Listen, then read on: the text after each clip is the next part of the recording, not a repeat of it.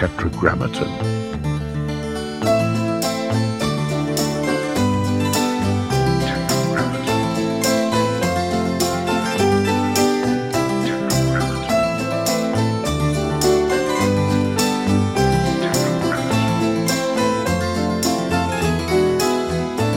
Maybe we start by talking about the Grateful Dead. Do you mind? No. Tell me about your relationship to the Grateful Dead's music historically. Historically, Yeah. you know, I pick up on knowing about them probably in the early 90s when I was in high school. And I related their music to the people who were listening to their music in high school, which was, okay, that's not for me. There were cooler kids who were driving Jeeps with the doors taken off, and they had the stickers, and they were going to Dead shows, and they were talking about Dead stuff. So I went, okay, that's not my world, you know. And Describe who your world was, so I know. my world was Stevie Ray Vaughan, Buddy Guy, B.B. King. I mean, all those guys. That to me was like When did this start? When did your blues fascination start? at about 13 or 14. A neighbor handed me a cassette. He was like, you know, everyone had like the cool boyfriend of the mom of the neighbor, like the kind of cool in-between guy between adult and kid. And he handed me this tape. He goes, if you can play like this. You were already playing guitar? Just a little bit, yeah. Didn't even really understand soloing. I just knew there was the one thing you could do on the guitar that didn't look like you were sitting by a campfire. Right. I knew there were two types of playing. I didn't even know how to describe the second type. You know, I just knew that I wanted something to do with it. And it was Stevie Ray Vaughan and Double Trouble. And looking back on it, Stevie's music was perfect for being 14 or 15. Yeah. Because it's like atomic. It's like fast. It's in your face. And it was also produced in a way that I could understand, right? So it was produced with like an 80s thing. It was produced with reverbs and really high quality recordings. And so it wasn't like I was going to ever discover Sun House when I was 14, you know. What was the other music you were listening to at that time? Well, I would go back and forth. It's funny. I'd go back and forth between hardcore guitar playing stuff and then like Pearl Jam and songs. Song-based stuff. Song stuff, you know. So I'd grown up listening to MTV, just songs. And then I discovered the guitar, and that was like a whole other dimension for me. So I was coming home from school, going right into old records when I got home. Those were my imaginary friends. I would be at school. I remember thinking that like 21 Jump Street was a good allegory for like my being in high school, which is I'm not really a student. Yeah. I'm undercover. Yes. Because what I'm doing is I go home and my classes start at 3:30. Yeah. When these ones end. And you have no idea Did who you my know friends you are. wanted to do it professionally already or no? Yes, but I didn't know it was professionally. I just thought that's going to be my life. Yeah. Did you ever have the idea of having a regular job in life? Never. I mean, I got good really fast. And I could hear myself get good really fast. What do you attribute that to? Luck. I mean, when I see all these other guitar players on Instagram, I don't assume they want it less than me. We all want it the same. Yeah. So it's a luck thing. It's an ergonomic thing. It's something, you know. And I just looked at it and went, that. And for a guy who overthinks everything, that was the most Zen sentence that ever came into my head. Yeah. I'm going to do that. What was your first guitar? It was a rental Washburn acoustic. My parents were renting it from the music store. My father said, there's two types of guitars. There's an acoustic, and that's beautiful. That's a beautiful sounding guitar. And then there's this thing called an electric, and you plug it in, and it sounds like Drek, he said. So that was him trying to steer me away from rock and roll. Or the What was your electric dad's taste in music? Singer-songwriters? My dad was into show tunes, 40s, 50s. My dad's 95 as we speak. Wow. And so he was 50 when he had me. So my father was already, you know, sort of in that golden era of... And was that the music that was playing in your house? You know, my dad would play the piano, never improvised a note in his life, but he would play these songs on the piano. And so, yeah, Cole Porter stuff. He would just never smile bigger than if he's recalling an old song. And he would always play say piano every day or once in a while? Once in a while. He was more of a recital guy. So the improv part of me was kind of sprung up. It wasn't really handed down to me. I would look at the piano and go, this is the most incredible thing too. I just wasn't that good at it. But I just remember understanding intervals from the very beginning, going, okay, look at all these things are laid out. It's not like they're out of order. I would understand if they're out of order, right? Yeah. So you can look, I remember being a kid and going, all right, they get higher as you go in even increments. Mm-hmm. That's sort of, to me, like, got it. Let me work it out. Mm-hmm. It's a length of string. Mm-hmm. That's all it is, you know? Mm-hmm. And so I remember sitting down and trying to work out the piano, but it just didn't come as naturally. But I still saw it as this magical thing that you open the lid up and you can do anything on it. There's a disconnect in my brain between my looking at an instrument and going, you can do anything on that, and me realizing I don't know anything about it. I still look at it like anything's possible on it. Yes. And I just cancel out the fact that I can't do it. Mm-hmm. And I'll try it still. Mm-hmm. I'll sit down and still want to play it. That's the wonder of it, you know? So Was it a grand piano in your house? it was a stand-up. It was a terrible old Baldwin stand-up. Mm-hmm. Upright. Sorry, I called it upright. And funny story about that piano. I was in LA at the very beginning of my career. It's 2000. I'm at the Super 8 Motel on like Whitley and Hollywood Boulevard, and I'm calling my parents to find out what's going on. How's everything? Good. My mom says we're trading the piano in for a digital piano. I go, what do you mean? We're trading in the piano. Wait, but that's the piano that my parents weren't very like sentimental. Mm-hmm. You know, I had to develop sentimentality, or maybe I always was, and I had to figure out how to embrace it. What are you doing with the piano? I'm going to go buy it. Where did you sell it? Where is it? Well, we still have it. I go, listen, hold on to the piano. I will take care of it. I had the piano moved into storage for about 20 years and only recently took it out of storage and put it into my house in Montana. So cool. And I still have the piano. Saved it from... So cool. I mean, the piano's worth $800. Yeah. But it's your piano. And it's my piano. Yeah. And it's your childhood piano. That's right. Yeah. As I get older, memories, it's not that I question them, but I lose touch with them. They might as well not have happened unless you have one totem that you can point to and say that wasn't a dream. Yeah. Because look, it's right there. Yeah. You know, my father just got rid of a piece of furniture I would have taken from him in a heartbeat as another thing, and he put it on the street, you know? And I think they're from a generation where they weren't as sentimental about things. Yeah.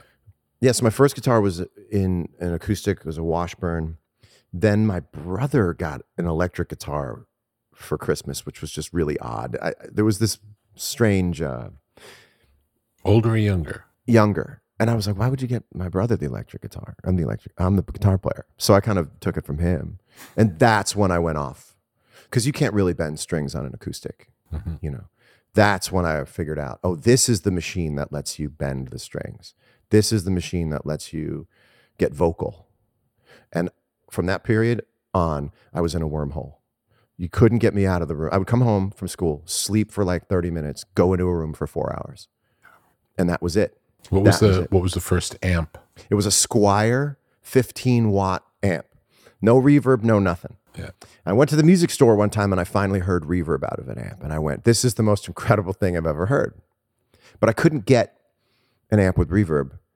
We used to have these Charles Chips potato chip cans, these big tin cans. And I took an empty one and I put it in front of this 15-watt amp. And it would just go, and I'd go, that's reverb-ish. It's cool. I would play into a Charles Chip can just to have the note go a little bit. How loud would you be listening in your room? As loud as I could. I don't think I remember like being demure about it. I think I probably went for the energy I could get out of the amp before it would blow up. Would you be playing along with music or just always playing along with music? Always. And in my mind, muting the singer and the guitar player.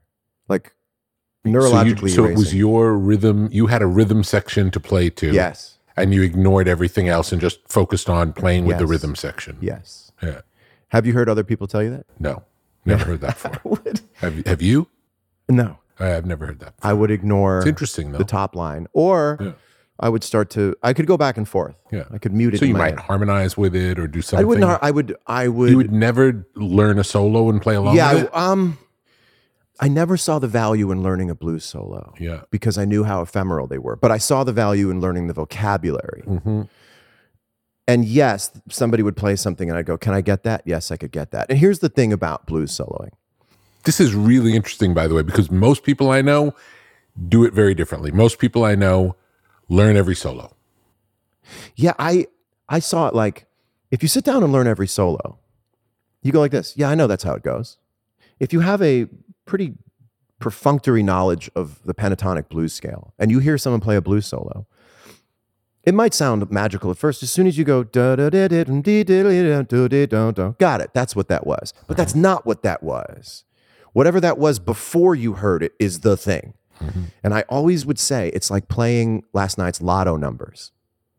The numbers aren't good anymore. They're good if you're in the room. They're good if you're about to play them. Mm-hmm. So I would always try to go for the thing that made the solo. Yeah. So what's the scale that makes the solo? And how can I get into that same spirit that the player is in? And there were certainly times I would mimic what I heard, mm-hmm.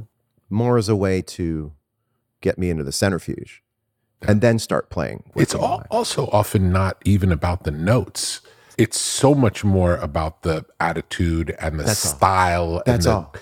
That's all. The pocket. Yes. And I'll come back to this word probably a lot, but the intention. Yeah. That's what my whole career is all about now musically, is just coming as close as you can to the pure intention of it. Yeah. And that's what actually makes and made playing with these blues legends so amazing in person, because it's one thing to play along with a Buddy Guy record from 1972. It's another thing to play in the same moment with the same supply of oxygen as Buddy Guy. Yeah.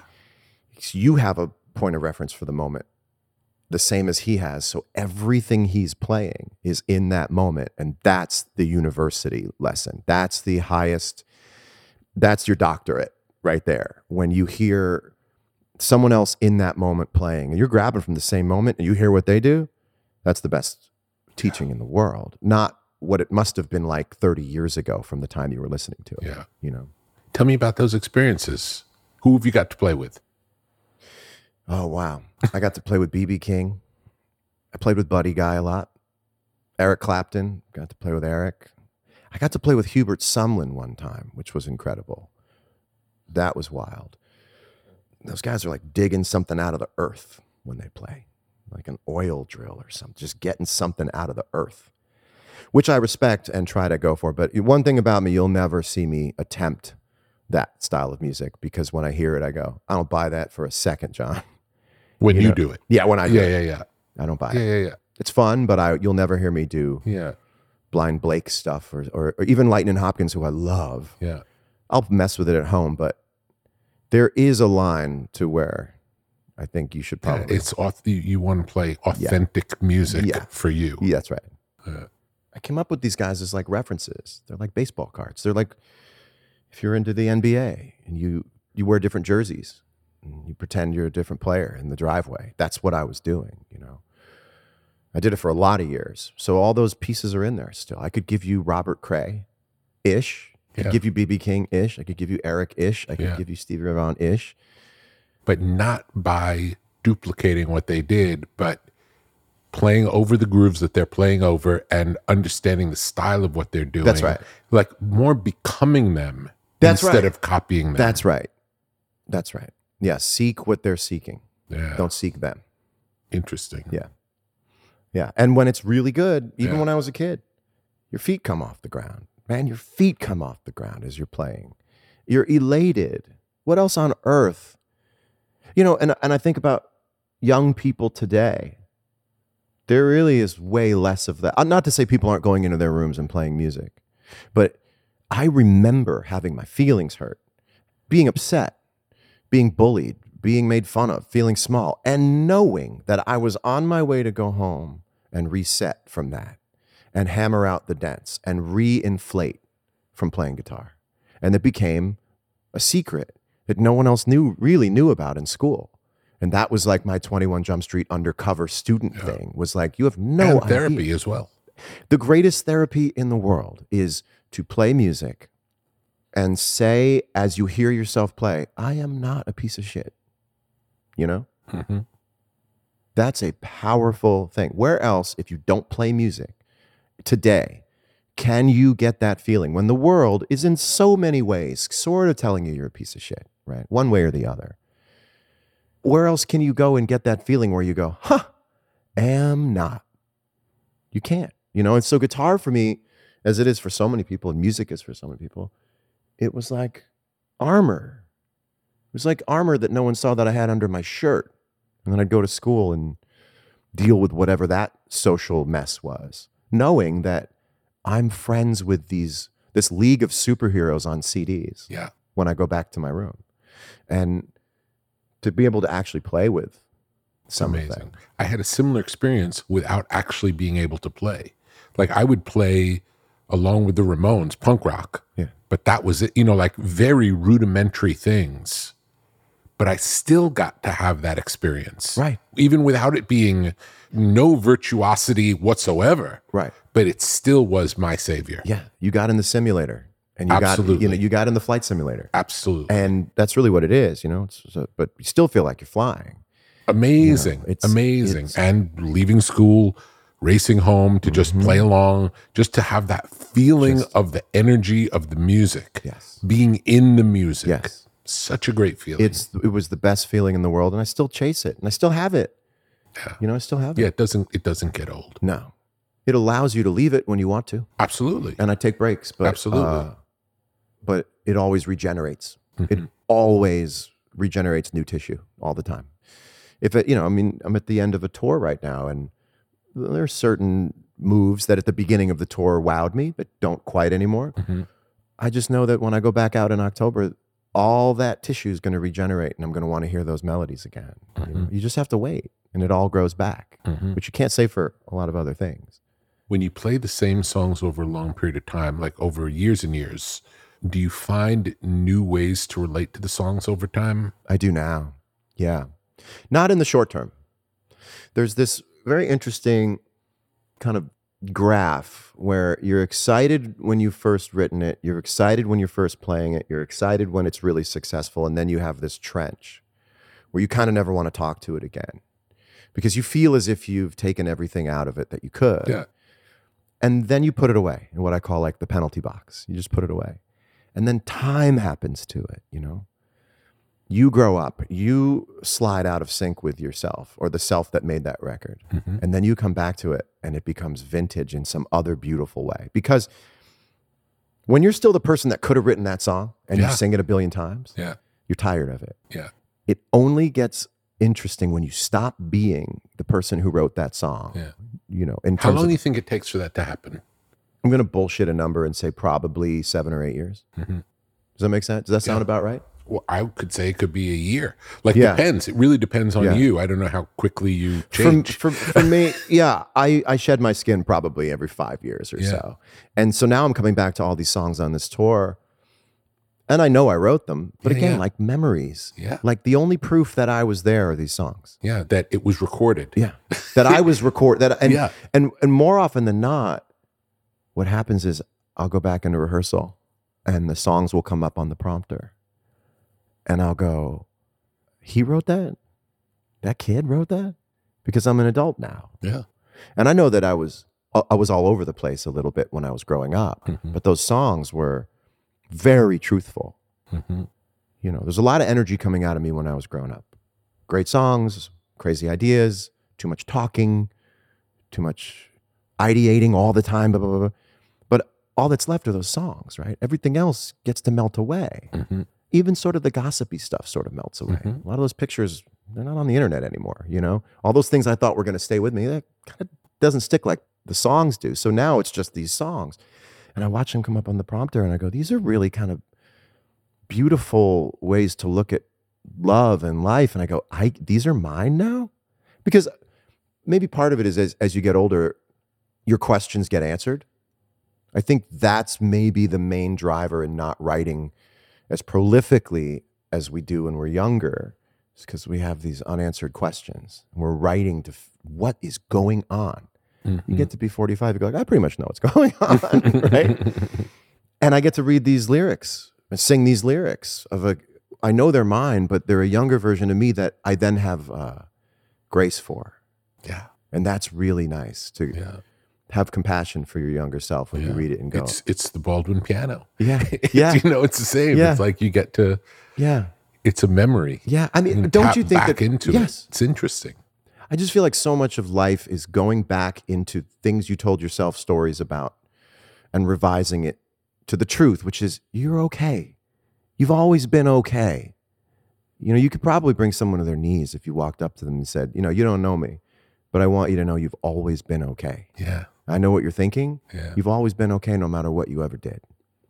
It will bring you to your knees. It's like figuring that out and defending that as you get older is like you spend, we all spend a portion of our lives in the past, whether you're driving in traffic or you get an extra half an hour in the morning to stare at the corner of the room. And these songs allow me to kind of go back and go, these are beautiful, man. What are you worried about? You know, and it's very healing for me, especially now that these songs are not racehorses anymore. That's the other life they have. They're not racehorses. They're not out to make a name for me anymore. They're not out to prove to the record company that I can do it, that they made a good investment in me. They're not out to get big names on the guest list. Well, now what are they? All I got. And I'm in front of 15,000 people. And now these songs come to life between us. I'm not throwing music at them. The way sometimes if you think about rock concerts, they're sort of projected. They're not really, my songs are not projected at the audience anymore. They're sort of projected up like a planetarium or something. And then everybody's underneath it. And that thing is brand new to me. And you have the songs together. Yeah. Yeah. And I bet you for some of them, the audience might have the songs more than you do. Yes, for sure. For sure. And then I learn from them what the songs are. Yeah. They remind me what these things are. Yeah. It's so cool. Because for you, it's a moment in time that happened a while ago and you've moved on. For them, it might be something they've listened to thousands of times. Yes. Yeah. And it's theirs now. Yeah. And it's a thing with when we make music and put it out into the world, it very quickly becomes something else. That's right. Do you know? That's right. But I'm reclaiming it now. Yeah. Which is what's incredible. And I know that if you just sort of glance over what I'm saying, it sounds a little self-reverential, but it's only because you externalize from these songs over the years. And then you get to look back and look at what you've written and put on the shelf, and you look at all the different colors of books together. I was only writing one at a time. Yeah. And you got to write 10 or 12 at a time for a record. Yeah. And then you got to go do How another. many albums have you made? 8. And I think I have a pretty good, like looking back on it now, like a pretty good percentage of songs that haven't rotted out. Some do, but like there seems to be like an inverse ratio of uncool to longevity. The more sort of quote unquote uncool something is in the moment, the more mileage it might have in it, you know? And my music was never in any one year like dominatingly cool, but it was stable in a certain way as work. It was like a very stable craft. And some of it I wouldn't go back to. Some of it I go, listen, that was prototypical. But it's interesting to go back now and see that if you take away the commercial result of these songs and just democratize them and just put them on the table, I think the crowd is watching me look through them, especially when they have signs that have names of songs I haven't played in a while. I go, that's interesting. And I say, I don't even know if that's going to work on the acoustic. And they get to watch me in real time figure out A, how to play it on the acoustic, B, how to play it. Tell me the whole story of this tour, because this is a different tour than others that you've done.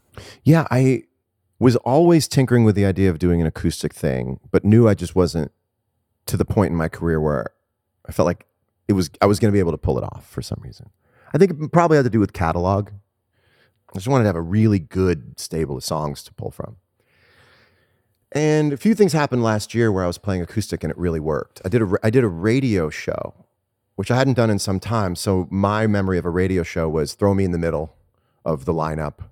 I come out and do my thing and I'm out, and then the big band comes out and plays. And it was an arena show in San Jose, and I was kind of one of the headliners with just an acoustic guitar, and it worked. And only worked because the audience made it work. I can't stress this enough. It only works if they build the bridge to paradise for you. Yeah. If they don't, You're Because nowhere. you can't overpower them with an acoustic guitar. You And there's cannot. 20,000 people out You there. cannot. You will Yes. sink Yes. if you tread too fast. Yeah. If you tread your arms too fast, you're not swimming, you're flailing, and you sink like a brick. Mm-hmm. And they created this golden road to where I wanted to go. They're all building this thing, you know? And I got off stage and I was like, well, wait a minute, it's actually doable. And then I had just started to have this idea about 2023. And I'm pretty good at reading tea leaves in the near future, you know? And I went, I feel like everything's going to change this year before you can really make a plan for anything. So I'm going to go month to month this year because I don't trust the outlook of December from January. So I'm going to go month to month. And I'm not kidding. The first week of January, we booked the tour. This third week of January, we were shooting all the photography, and I was coming up with the name of the tour. What's it going to be? How are you going to call it? How are you going to, put a stamp on it? On sale a week later, like 8 weeks later, the tour started. And what was so brilliant about it is, number one, artists plan things so far in advance. We want to do them, which is why we plan them. Yeah. And most of the time, by the time we get to the doing of the plan, we don't want to do it anymore. Yeah. And the other thing that was fascinating was in terms of selling tickets, we don't know where we're going to be in 8 months. So it's not that people aren't buying tickets to a show in October because they don't want to go. I don't know where I'm going to be in October. So something really interesting happened where in January, we sold tickets for shows in February and March, or March and April. And everyone was like, yeah, I'll still be in school. And that just made more sense to me than booking things that far out in advance. You know what I mean? I'm more into it by the time I do it. Yeah. They're more into it by the time they go. You're just shortening that fuse between that sounds cool, I think I'll do that, and doing it. It makes sense. The whole world has gotten more immediate. Yeah. We live in an on-demand world. That's right. It makes perfect sense. And now you're seeing me in the middle of my initial desire. Yeah, the excitement And drive of to it. do something. The fire of the idea. Yes. You get to do it now, and we get to experience it. That's right. And I remember saying, just because it's fast doesn't mean it's bad. in Not terms at of an all. idea. It's, I think, maybe just the opposite. Yeah. And my team is great. And I hate saying my team, sorry, but it's incredible and so flexible and just so immediate and dynamic that I could say, I want to do this and that and that. And it starts with a vision. You can't waffle. I mean, if I waffle and I go, well, it might not, then we're over. You can't do it, right? It's just too short a period of time. But I'm pretty good at downloading a vision and not wavering from it. And so this tour just turned out to be way more special than even I thought. I thought it would be like an appendix to my normal touring. And it became weirdly like the centerpiece of all of it. So cool. Describe what a show's like. It is like taking a magnifying glass in the middle of the afternoon and trying to get the beam from the sun so bright into the one tiny, tiny, tiny part of the paper that can burn. Like, how do you get all of who you are? How do you get those lenses to line up so that you really can refract everything that's inside you and make it work? Now, that goes against a lot of the thinking of touring, which is repetition. Let's get doing these shows so it's muscle memory, baby. Up we go, down we go. Like a Broadway play. That's right. And This is the opposite. You cannot do that. Yeah. You cannot do it. I've never in my life been more in tune with myself in terms of even living in my body of stress. I am in my physical body more than I've ever been before. If I don't sleep, I feel it. If I don't rest my voice, I hear it. If I'm stressed, I wear it. Okay, what do? We have to lay down, put on music. You need an hour. It's all of this real objective. And it's a solo acoustic tour. Solo acoustic. It takes me forever to write a set list because I have to be honest with myself. What do you want to play? What do you want to play tonight? Who are you tonight? Mm-hmm. And what is the set list that you will have the most fun sledding down this perfect? How far before the show do you do the set list? About an hour.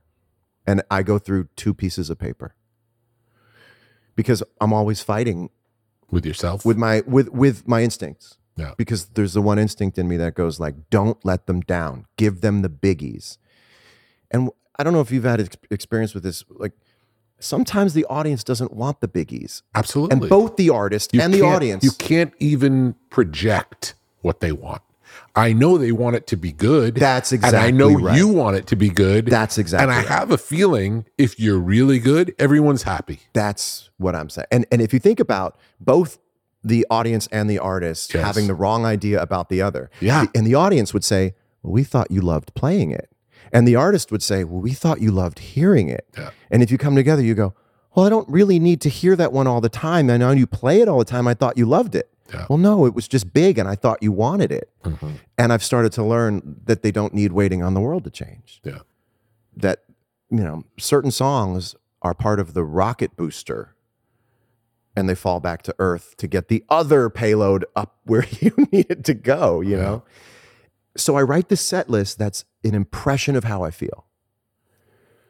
And then I go up and the show starts and it's still organic and it's moving around the whole time. And depending on how they make me feel or depending on what the signs say with the song, I'll go off a little bit and go into some other things. And as long as it's honest and everyone's in tune with it, it's great. I still have to talk myself down from this idea like, we haven't played a biggie in 3.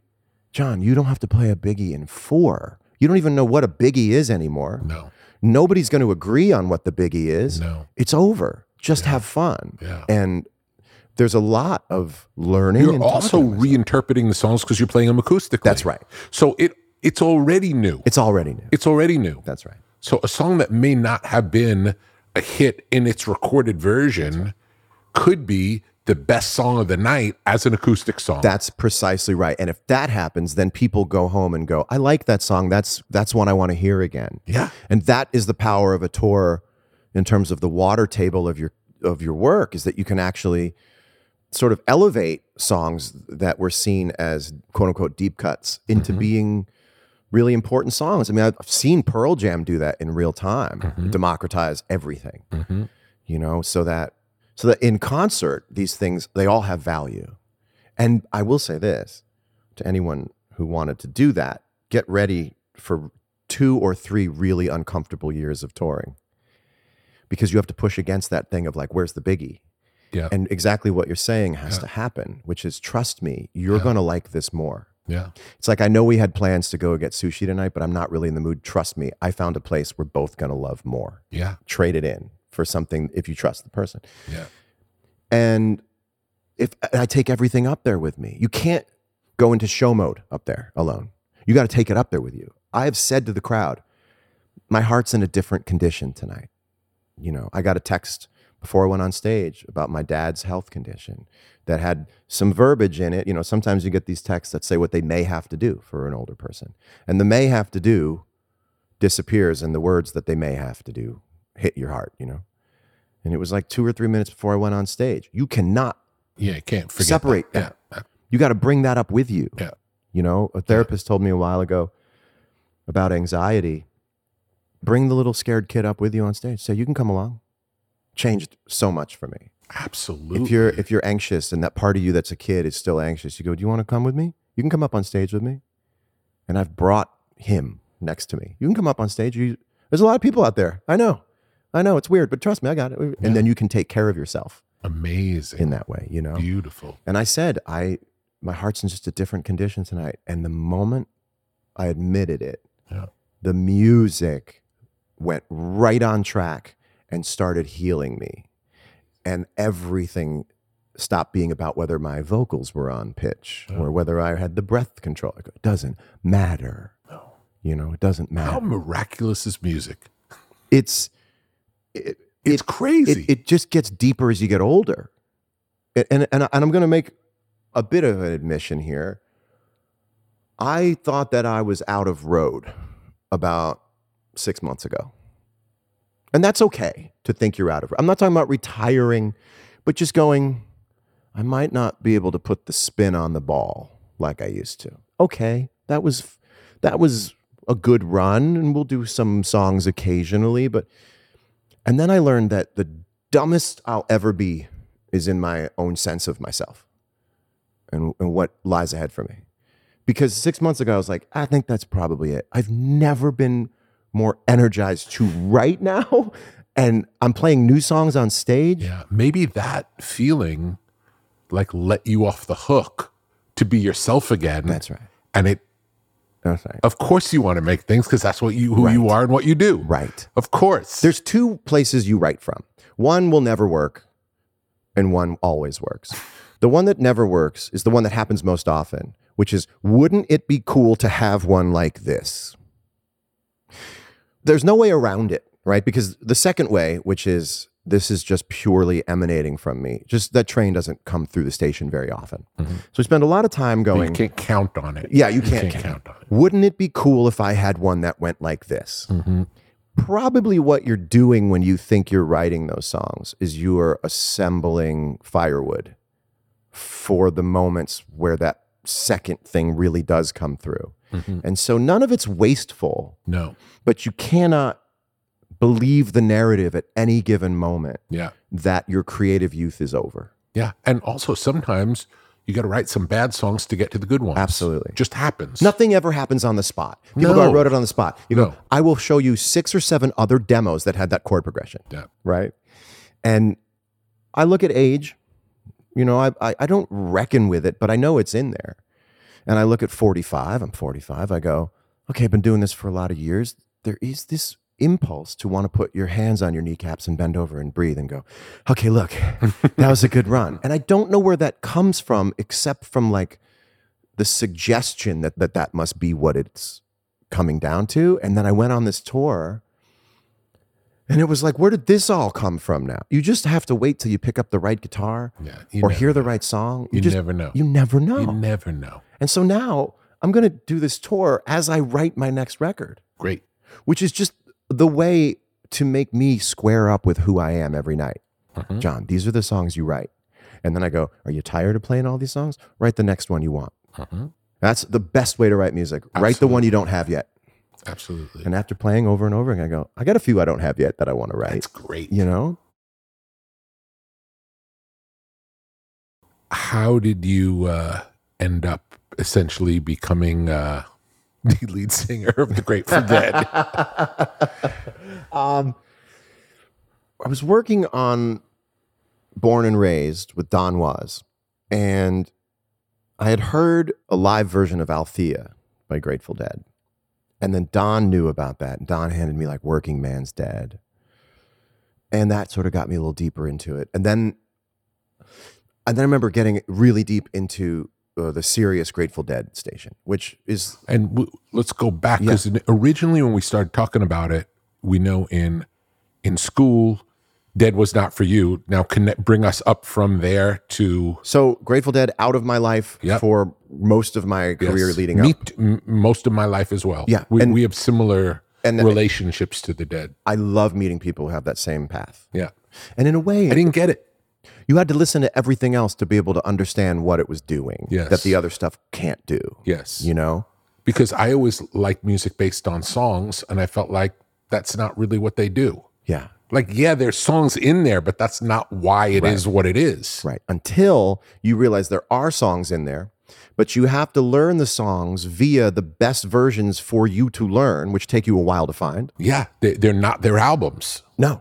But all it takes is for each song, one live version of a song when you're driving and you go, the right I got version. It. Yeah. I now understand the language of this song. Yes. And then you can listen to any future version of that song, as dilapidated as it might be, as fast as it might be, and you now understand the framework of the song. Yeah. And I always say it's like your kid talking to you. No one else can really understand it, but you understand the language of it. So once you have this defining moment with each song that helps you understand the form. How does anyone get into the Grateful Dead?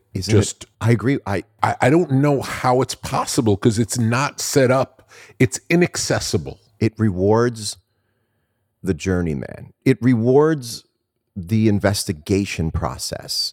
And when you then peel back a layer, you're the one who found it. Yeah. And it becomes personal to you. Yeah. It is a maze. But if you work your own way through it, you have your own hold on the music via whatever way you took into it, right? Because if you take every live Grateful Dead recording and divide that, really multiply that by the number of songs there are in each recording, and then multiply that exponentially by the order in which you might be able to hear them, everyone's journey into it is completely different. Yeah. No one says, I now have 3 favorite Grateful Dead songs, and they're all the 3 same songs. No. They never are. No. You get a different fingerprint depending on where you were when you heard it. I did some great drives when I was first falling in love with this music. I was doing some camping. I was in Joshua Tree. I was in, BLM land in Arizona, driving through these great, Badlands and stuff, listening to Grateful Dead and discovering, St. Stephen's different than, Jack Straw or something. These are different songs, and the visuals of where you are when you have this music imprinted into you stay in the music. Yeah. So It's really good in the car. it's really, really good in the car. I was telling you before, Yeah. it's all how you parse time. That's what I'm learning about life. It's all how you subdivide time. And if you get in the car to drive for 35 minutes and you just put the radio on, you're going to hear 14 different things, commercials, announcements, songs, and it's going to litter your brain. If you listen to Grateful Dead channel, you'll hear the end of one song and the whole rest of one other song, and then you're to your destination. And you can just let your brain go and look out the window and look at the billboards and look at, it probably makes you a better driver in the sense that you don't get antagonized as easily, and you get where you're going, and you actually might have had an experience. It is moving music. Yeah. It goes with the drive. Yeah, it's traveling music. It is traveling music. I've said there's no Grateful Dead songs that take place at home. These are all people on the move all the time. The spirit, the world, if you put all these songs together and build a town, nobody lives there. Is there any other music that's like this? It seems so singular. Not that I can think, not in any kind of a popular idiom at all. And I think it rewards the work you do in finding it. It's well worth the work when you finally decode it. And I also think people who don't get it are appreciated by people who do, because it creates more value to getting it. I've seen people enjoy their wives not getting it because it allows them to have a place to go. It's theirs. I've heard wives tell me, I actually do enjoy it, but I want it to be his thing. Amazing. I actually do like it, but it's so much of who he is that I let him have it. Okay, so you have the experience with Don Was. So I have the experience listening to these songs. And what's so fascinating about the Grateful Dead, but moreover Jerry's playing, right, is that I cannot visualize it. Now, I'm a good enough guitar player that I could close my eyes or not close my eyes and see what most guitar players are doing.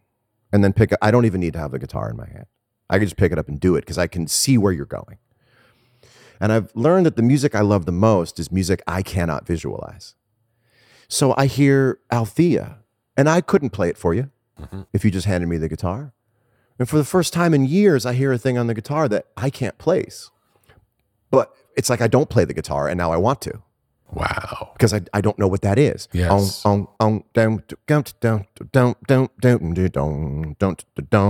So my brain goes, file not found. And all I can do is listen. Those are my favorite moments as a musician, is when something is so beyond my ability to visualize it, I'm forced to just listen. I love it. And so I did. And at the same time, I had a vocal issue. I couldn't sing. So I was forced to shut up at the same time. So there's this overlay of me not being able to sing. What was the vocal issue? I had a granuloma in my throat, which is benign, but very nasty because it's basically proud flesh that keeps building up in your vocal cords because they won't stop moving, So all you have to do is get an abrasion in there once, and you start this momentum of it not being able to heal, and it just keeps trying to heal, and your vocal cords won't close. Yeah. So it took No me a while. singing or no talking or nothing. No, nothing. Yeah. For on and off for a long time. A surgery didn't work. This and that didn't work. Finally got out of the woods on it. But in that period of time, I was just listening to the Grateful Dead, not really being able to go be a musician. I was just a listener.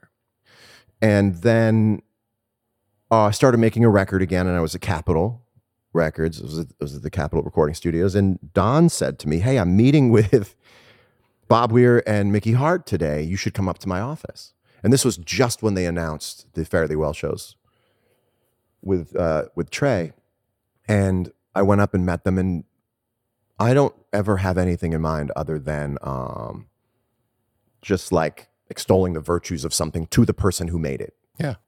I love telling people what it is they did, even when they know. I don't know why. I just want to, do you have any idea? Feels good. Right? Absolutely. Do you do that to people? Absolutely. We just have to. Can't wait. I just have to go, do you understand that what this really did? And they were like, you want to be our publicist? You know? because I really was in just the very moment of that explosion of understanding and loving the music. And then they said, what are you doing in March? Because they were going to keep going. And then at that point, that was my goal. From that point forward was to be in whatever future version of this band that it was going to be. Because I got to be honest, I wanted to play on that Jungle Jam. Yeah. I just wanted to swing from those bars. Yes. Where else can you do it? This is why people have Grateful Dead cover bands. Not because they want anything else out of it, but to experience what it feels like to play that music. It is not a commercial endeavor. It's, I gotta know what that wind feels like blowing through my hair. And I had that same thought, except now I had met the original guys. Yeah. And they were actually talking about doing some other more exploratory stuff with the music and maybe going electronic with it. And I was like, guys, the most space age thing you could do right now is to keep doing this, because as a de facto spokesperson of this generation, this is about to be the most space age thing that's ever existed, is rediscovering this music.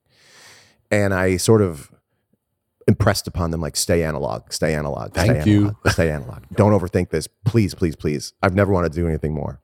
And I went up and we started, I would say, half rehearsing, half auditioning. There's an audition, sort of. Yeah, yeah. And I didn't really have that many of the songs. I maybe had 3. But I made sure to try to grab at least the spirit of the thing. I want to ask you, are you playing as you, or are you channeling Jerry? God, that's a good question. Let me break that down for a second. I am thinking about Jerry all the time.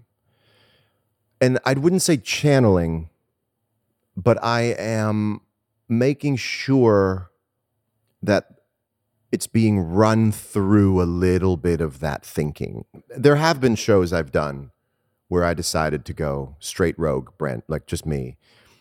And it breaks a little bit. The tether breaks a little bit. It doesn't mean copy. It just means I understand. In the spirit of. That thing. In the spirit of. That thing. In the spirit of. Yeah. And again, like almost the way that my career worked as a guitar player, where I copied so many times from so many people that I forgot what I was copying, so I just started being myself. That's happening on this in this band now. I mean, we've done so many tours now that I might just be copying what I did 4 tours ago, not copying what was on a record. Yeah. Which is always great when you start kind of spoofing your own stuff instead of just throwing other influences into the mixer. Mm-hmm. And is it an intellectual thing, or is it a feeling thing? Are you thinking when you're playing? I am thinking to get myself set, and then I pull the thinking away. So I'm very, like, I have a right brain and a left brain going at the same time. It's very sort of bilateral all the time. So I have a gymnastics coach in my head. I have a guitar playing coach, and it's me. Stop it, it'll say. You already did that. What are you doing? Come back. Hey, chill. Excuse me. What are you doing? Relax. Go back down. Go back down the neck. Go back, just hang out there. So I will get intellectual. Is it going the whole time, or does that come up sometimes? Is there always a voice when you're playing correcting you? Yeah. Because it sounds like correcting is what what you just described was not telling you what to do. It was telling you what not to do, yes. Really. Yeah. Okay. If correcting's not a bad thing, then I would say keeping me on track. Okay. The way there's always the scout next to the sniper who writes down the windage and stuff. Just your windage, up 2 clicks to the left. Mm-hmm. It's a little more like that. There you go. There you go. There you go. And then it goes away. Lately, I will say, so there's this thing with guitar players when a solo is approaching, where guitar players see the solo coming up over the horizon and they start thinking about the solo when it's 8 bars away. Mm-hmm. Where am I going to go with this? Should I go up high? Maybe I'll go like up high and go rain. And lately, I just let all the music come. And when I start playing, that's what I play. That's great. Yeah. That sounds great. That's closer to mastery than, That sounds great. okay, here comes the solo. I mean, you can see that in a guitar player.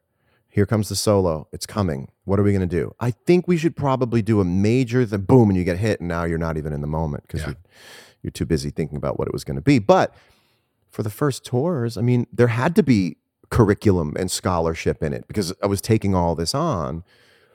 And now there's a little bit of tenure where people know how I can play, so I don't quite need to prove anything to anyone. How long have you been doing it? Oh boy, we started in 15, so Wow. we're in 8 years now. Amazing. We have our own band history. Yeah. You know? Yeah. And- how does set list get decided? I get a text from Matt Bush, who is Bob's tour manager and manager. And Bob and I look at it first. We go through it. I don't know if the rest of the band knows that, but they do now. We sort of go through it. Most of the time now it looks good. Yeah. Sometimes there will be a song that might be over my head. I need another day on. Yeah. So you might just say, I'd rather not play this one tonight because I don't feel like I'm ready to play. I need to do my homework on that. Yeah. Yeah. That's a realistic. Yeah, that's right. That's a realistic concern. That's right. Yeah. And I loved the prep work. I mean, I still love homework Yeah. as a musician. Yeah. Well, if I'm sitting in with someone. Keeps you off the street. Yes. Well, I think I've never gotten over the fact of how cool this job is. Yeah. That even if you have to do something related to music, it's Yeah. still cool. Super cool. Sorry, guys, I got to go home and I got to learn this song for tomorrow. Actors kind of do that. I have to be up so early tomorrow. I have to go up to Santa Clarita at 5 a.m. Like, there's still this love of getting to do it. Yeah. And I just believe in preparation because Yeah. I never. And that it's work. It's like you're not up there messing around. It's deadly serious. You create your own space to mess around and then you mess around. Yeah. And then you have to build another mess around spot and mess around. And when I say mess around, I mean it like what you're doing is very serious. You take it very seriously. I take it very seriously. But you're there to play. We're playing. Yes. It's play. So every But night, the fact that you get to play is serious. that's serious. And you want it to be as good as it could be, as the best you can do it. Right. And I have these sort of shadows cast over me by giants. Absolutely. And huge shoes to impossible shoes to fill. impossible shoes to fill in a lot of ways, except you can give people the same feeling of being in the crowd. I've noticed we could do that. All you got to do is put on Jerry Garcia playing the guitar and you go, right, there's the guy. But what I've noticed is that you can bring people to their desired place in their mind with different guitar playing. If the guitar playing is in the spirit and has the same intention, I cannot play like Jerry Garcia, but I can watch Jerry Garcia play and try to learn his sort of heart and soul of playing. If you listen to a guitar player play long enough, you'll understand them, especially as a guitar player.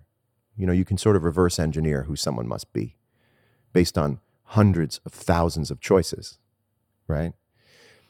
And so if you take all those choices that he's making, a lot of times he's making the sensitive choice, not the pelvic, not the sort of, histrionic, incendiary. He's making the sensitive choice. That's changed my guitar playing. Yeah.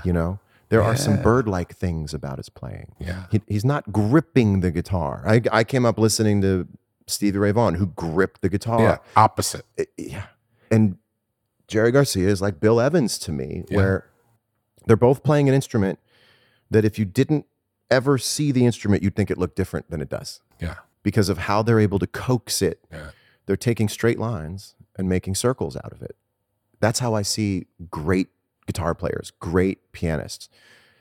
When I hear Bill Evans play the piano, if I'd never seen a piano, I would think it was circular or that it was like a spiral or something, not straight lines. And the guitar, to a certain extent, is just straight lines, right? How much better of a guitar player have you become from being in this band? Okay, this is an amazing question.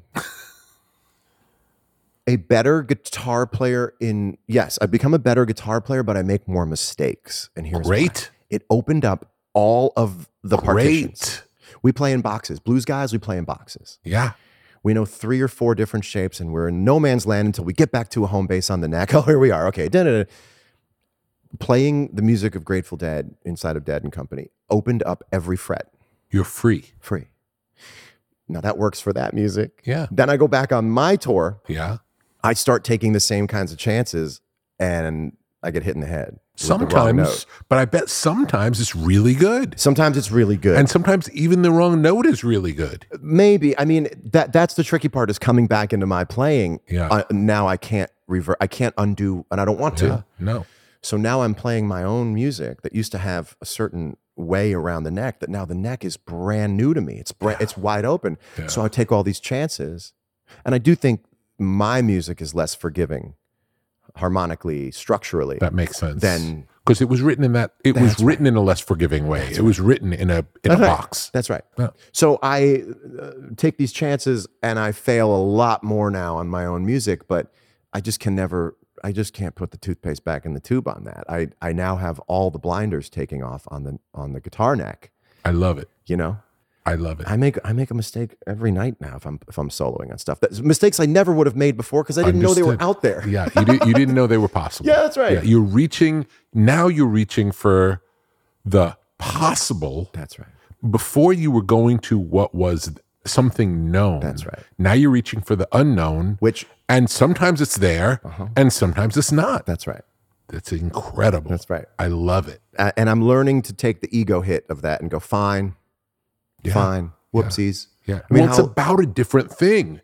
It's bigger than mistakes. That's right. But my music that's already existed pre me being in Dead and Company is less resistant in my mind to I understand, mistakes. but maybe that's just in your mind. Sure. Oh, listen, most of what's going on is just in my mind. Yeah. But what's interesting is creating new music in the future that can accept it.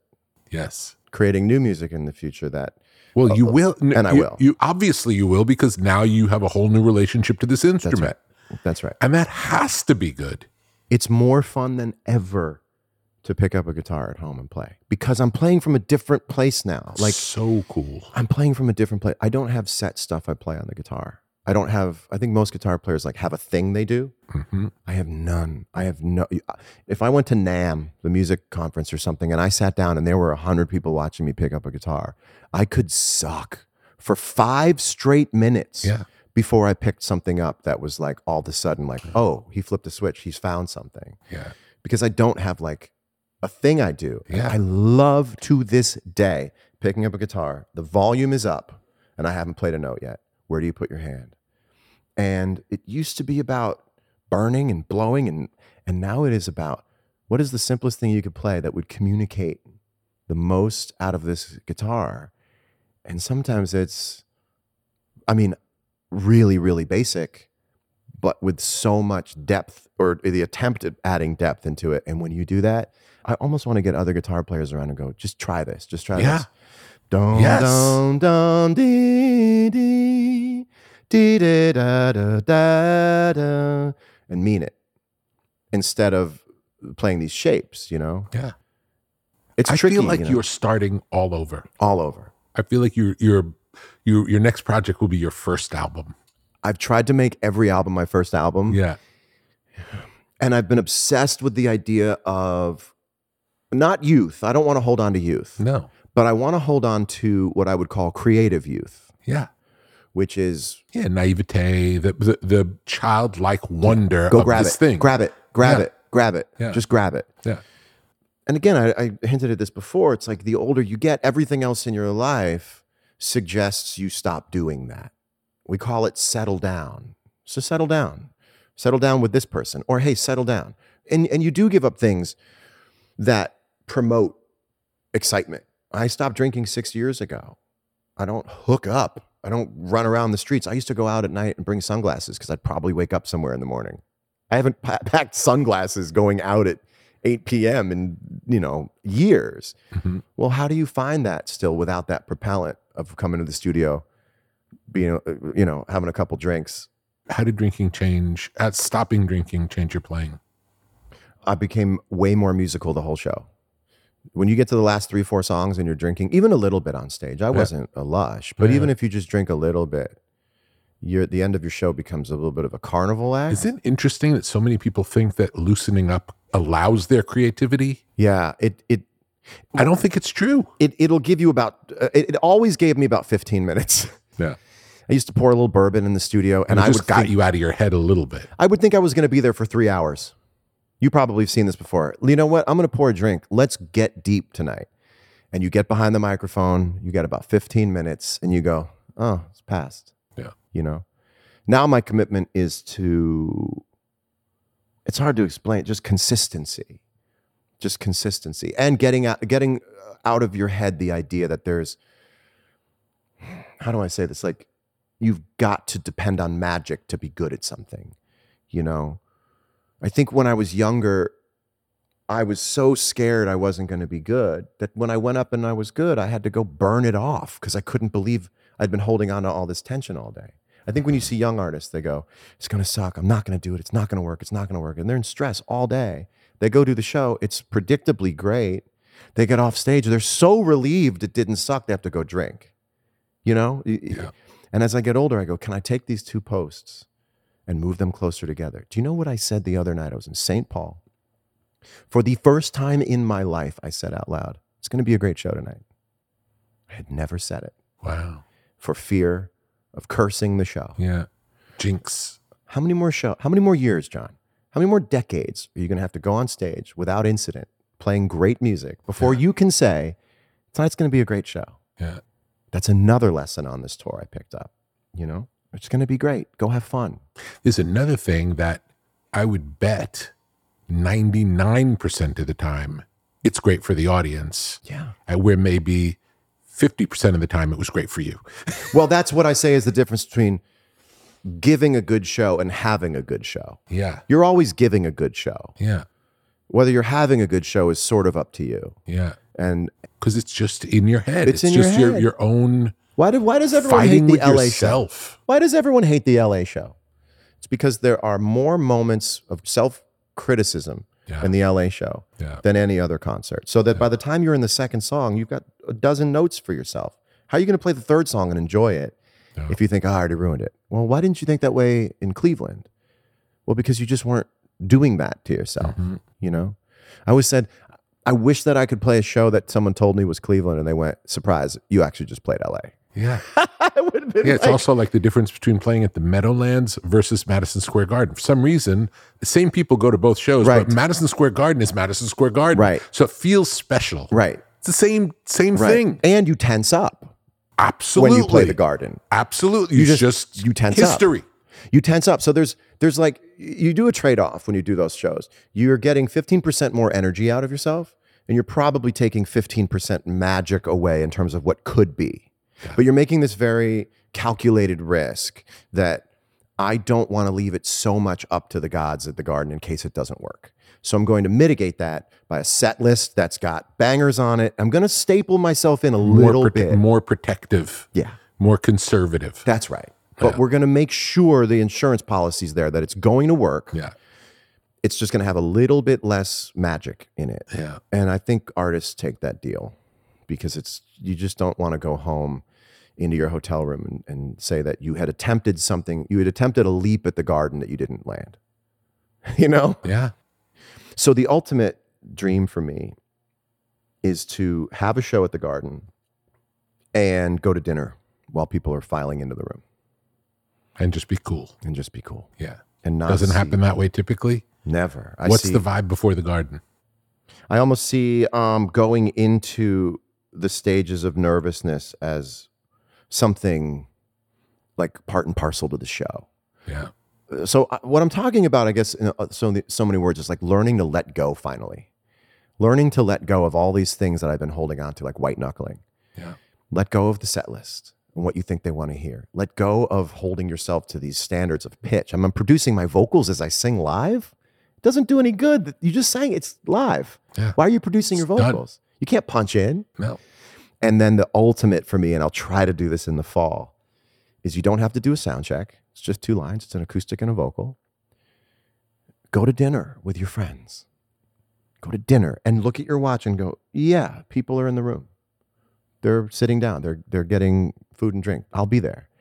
And walk in with 15 minutes and try to get the stage to be level with the earth. Yeah. And that I'm already announcing is like, that's the ultimate. If I can do that, I will have succeeded as a musician.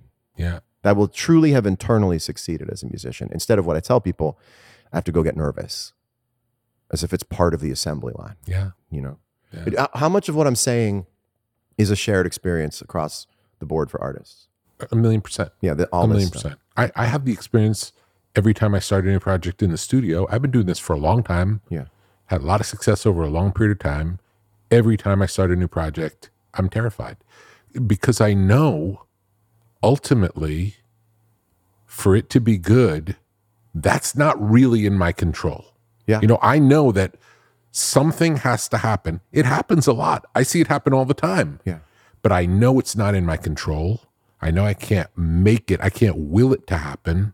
So I show up humble, you Right. know, like I want it to happen. And I also feel like there might be some expectation on me that someone might think I can make it happen. And I know I cannot. Does that then put more onus on the artist to make it happen? And you know that? No. So you think that you're the artist is as responsible / not responsible for what comes as you are? Everyone's response. Yeah. Everyone's in the passenger seat in a certain way. Oh, absolutely. Do you ever feel the weight of pressure or disappointment if you're in the studio for a certain number of days and nothing materializes? No, I'm pretty patient. Yeah. I'm anxious, but I know it always works out. It always comes around. It's not like it never comes around. It comes around. Well, that's so funny because I've got 8 records under my belt, and I think every record's the last one. Yeah. And again, then I write a I've song probably that's made not. 200 albums. You know, I've done so many albums Yeah. that the experience is we always find a way. We always find a way. And sometimes I come in anxious and then right out of the box, amazing, right? It's not unusual for it to be great right out of the box. I always call it's like gambling with self-esteem. Yeah. And that's the part I wish I could impress upon other younger artists. That's really songwriting. Yeah. It's not how you're doing when, the spirit's in the room. How do you live off of crumbs for a long enough period of time that you can wait for the magic next moment? Because you have to. You can't depend on the magic, and Yeah.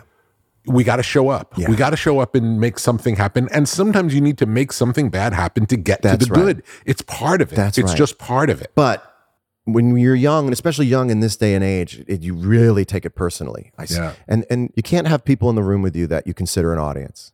You might want someone in the room with you that you want to sort of impress. No, I agree. I agree. But people in the room, and then you're going to go home and going, oh, they came in here to watch me write, and I haven't written anything in 4 days, and they think I suck. Now you're multiplying your disappointment by what you think other people are thinking. Well, the idea of having someone watch you write is an insane idea.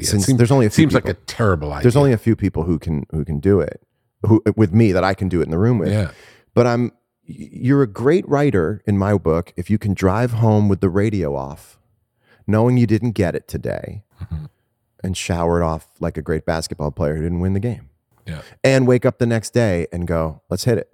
Let's go again. Yeah. And I can live between the kills pretty well. Yeah. And the other thing that I think young writers need to figure out is like, it's always going to be code cracking after you have your fun of bringing the song to life.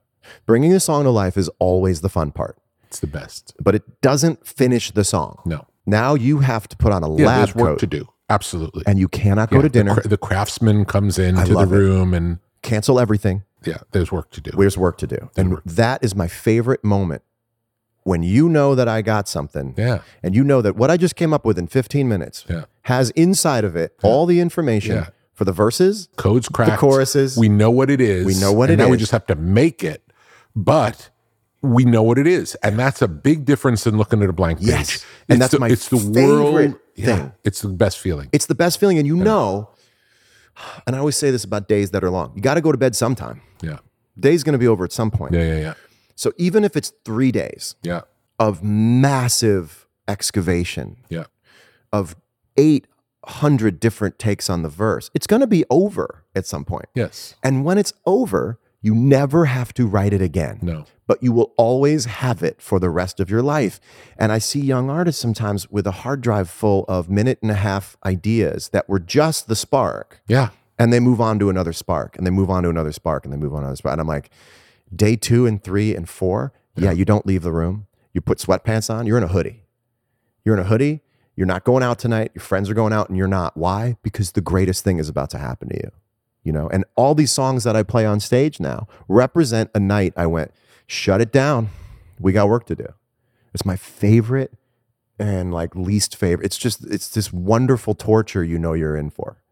Your iPhone is going to be on all night. You're going to be just walking around aimlessly typing into your iPhone. Mm-hmm. I use a whiteboard now that I swear by. I have this digital whiteboard. That sounds great. I want to see that. I swear by. There's a way to write songs now for me that's very mathematical in terms of making it easier on yourself to understand what's left to write in the song. So I go, okay, if you have a verse, you have a rhyme scheme, you have syllables, you have the spirit of what the song is, that's 15% of the song. Mm-hmm. If you have a chorus, that's 50% of the song. Do that 3 times. Yeah. As soon as you have a rhyme scheme, you now know exactly what your second verse has to do or not do. Mm-hmm. So everything you come up with is just take it off of what remains that you have to do. Yeah. And the less you have to do, the easier it feels. The easier it feels. Because you feel like you have momentum. I have sold a lot of people on the whiteboard idea now. It seems silly at first, but you get to see it right up there. Yeah. And the closer you are to the end, the easier it is. When you're looking at, what am I going to do? I don't even know what it's about. Yeah. It's impossible. Yeah. But then when it's almost done, I have a slightly different version of this than you do in terms of needing to finish it. I like to get as far along as possible when that spark arrives. And if there's, like in the context of working on an album, I don't think of working on a song to the end necessarily when working on a body of work. Like we might work on all of the songs at the same time, getting them as far along as we can. And then a different momentum happens. When you like, if there's one song that's just hard to crack, mm-hmm. it's easier to crack it when you've got 12 other songs done than when, oh my God, and how are we going to get to the rest of the album? We can't even do this one. I agree. You know, like there's just tricks of momentum. There are tricks of momentum. You're absolutely right. The combination here didn't work. Wait till a new combination falls into place.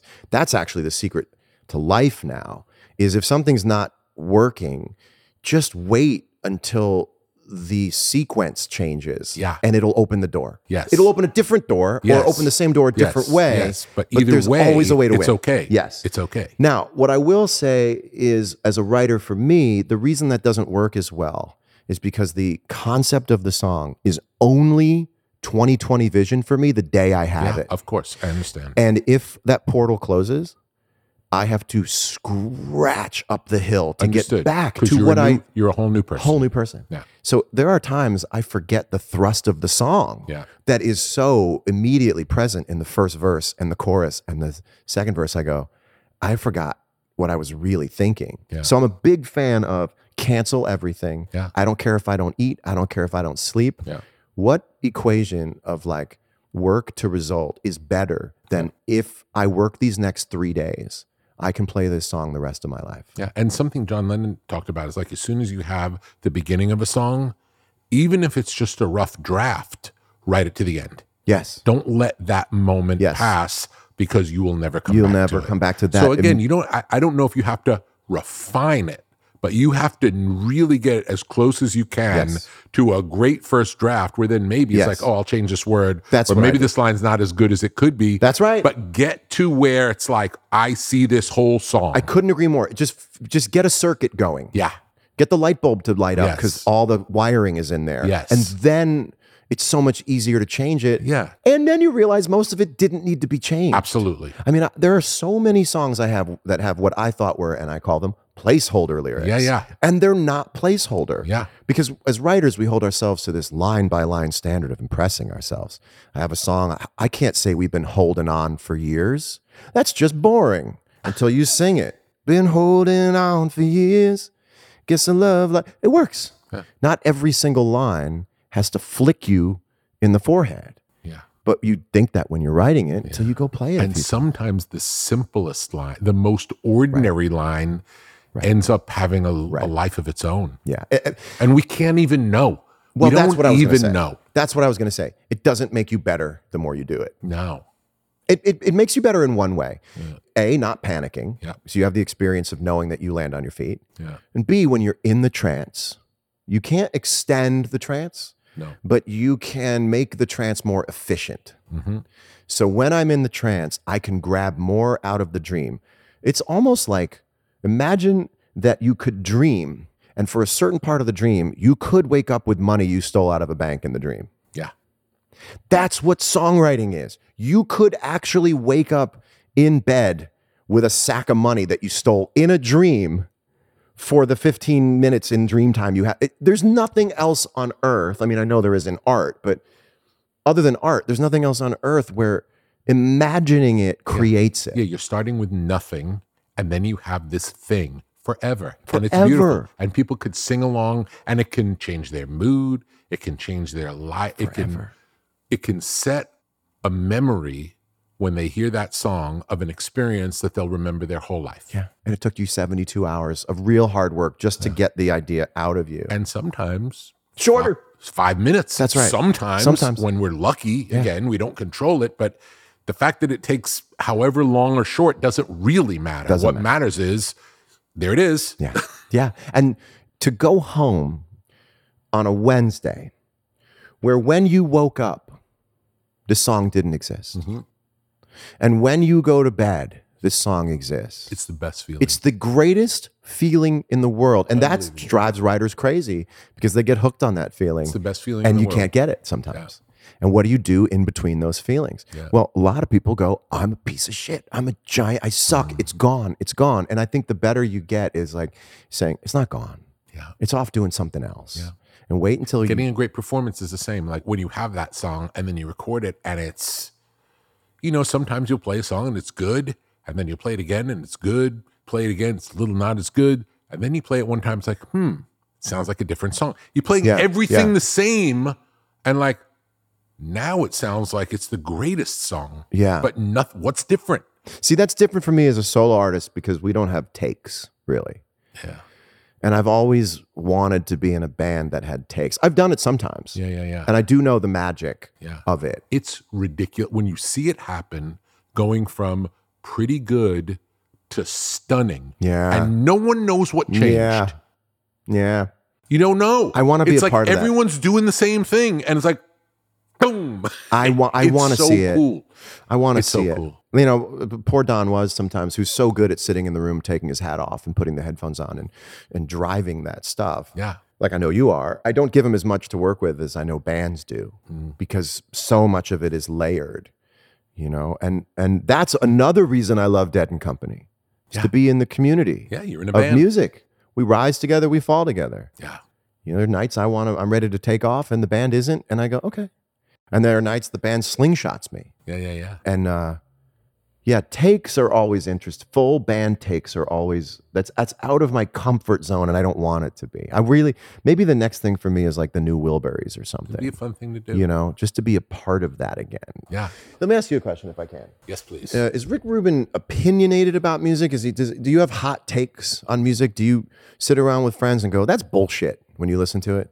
I mean, you're human. I wouldn't use that word. I would probably just say that doesn't speak to me. That's not for me. Got it. Is that an effort to look at things that compassionately, or you've just never been the type to be critical? I don't think that there's good and bad music. I think I like some things that nobody else likes, and right. So that's not a practice to think that way. No, I think of it's so apples and oranges, the things that people make, that any idea of like comparing which is better than someone else doesn't make any sense. It's like Jimi Hendrix makes the best Jimi Hendrix records. I agree with that. Yeah. Do you know what I mean? No one else could do it, but you can't say that that's better than a Jeff Beck record, Right. you know, because Jeff Beck Right. is better at being Jeff Beck That's than, right. than Jimi Hendrix is at being Jeff Right. Beck. I saw Fish and I went, these guys are the best Fish I've ever Exactly. seen. Yeah. That's the Yeah. idea. It's like if they're good at what they do, and the crazy thing about music is someone's good at what they do, they don't even really have to be good. They just do the thing That's that right. they do. Right. I'm trying to grow old gracefully and not be, I don't want to wag a finger at Elvis. Yeah. That always, even when I was a kid, I was like, I just don't want to become, it's like the bad guy to me. The bad guy in the movies, the one who shakes the finger at Woodstock, you know? Yeah. But what I found is really helpful for me, because I like being critical. I think it's a fun way to pick things apart and interact with things, is to criticize it. You know, when you get me home alone, I'll go deep into stuff. I also like defending things that are criticized a lot. I enjoy the being equitable with that stuff. But what I like to do is split it, like I call it like split the stock. If you think that something's gone so downhill, then split it and call it something else. So if I were to say, I don't get today's music, I don't want to say that. So what I say is, well, a lot of what I'm hearing is social media soundtrack. And if I say that, now I can say that's really good social media soundtrack instead of that's bad music. And I do that with a lot of stuff so that if I redefine it, I give it the dignity of calling it something a little bit I just different. think about it, it's not for me. That's how I think Right. about it. And there'll be something, I'll hear something new Yeah. where I have that same experience that I have when hearing the Dead when I first got it. It's like, what's going to happen next? Right. This is different than things I've heard before. You're saintly. It's such a great feel. No, it's just, I love that feeling. I'm always looking for it. Always looking for that feeling of just like, whoa, that's really cool. Yeah. That's really cool. I am too. It's just sometimes I don't go looking for it in music. Like lately, I don't listen to anything in the car. I don't listen to anything. Do you listen to podcasts or talking or anything? Nothing. No, just silence. Silence. And I just love it. Especially if I've just been working on something. I like silence. But I enjoy like the act of drive. I don't know. If I'm quiet, I'll hear things or I'll think things. And there's just this built-in sense of time and elapsed time in my head where I say to myself, I've heard so much music. I've heard so much. And by hearing it, I digest it pretty quickly. Yeah. So you want a break. Yeah. Cool. You know, so I'll go into something else completely different than music. Yeah. And then that hits me like music. Or I something listen else. to more, I will say, I listen to more audiobooks and podcasts than I listen to music now, which is a big change. Yeah. Because I listen to music pretty constantly before that.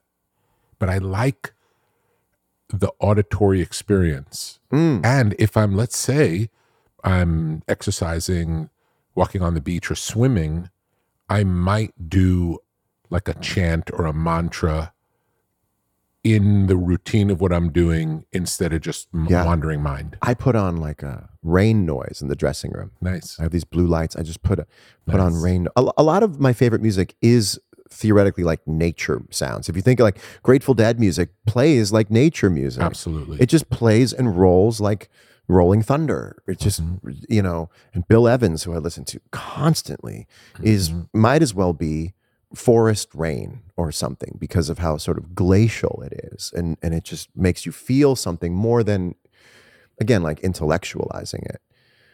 And then you come back to it and you go, this is great. But I have to take little breaks. Do you think of yourself as a guitar player or do you think of yourself as a singer-songwriter?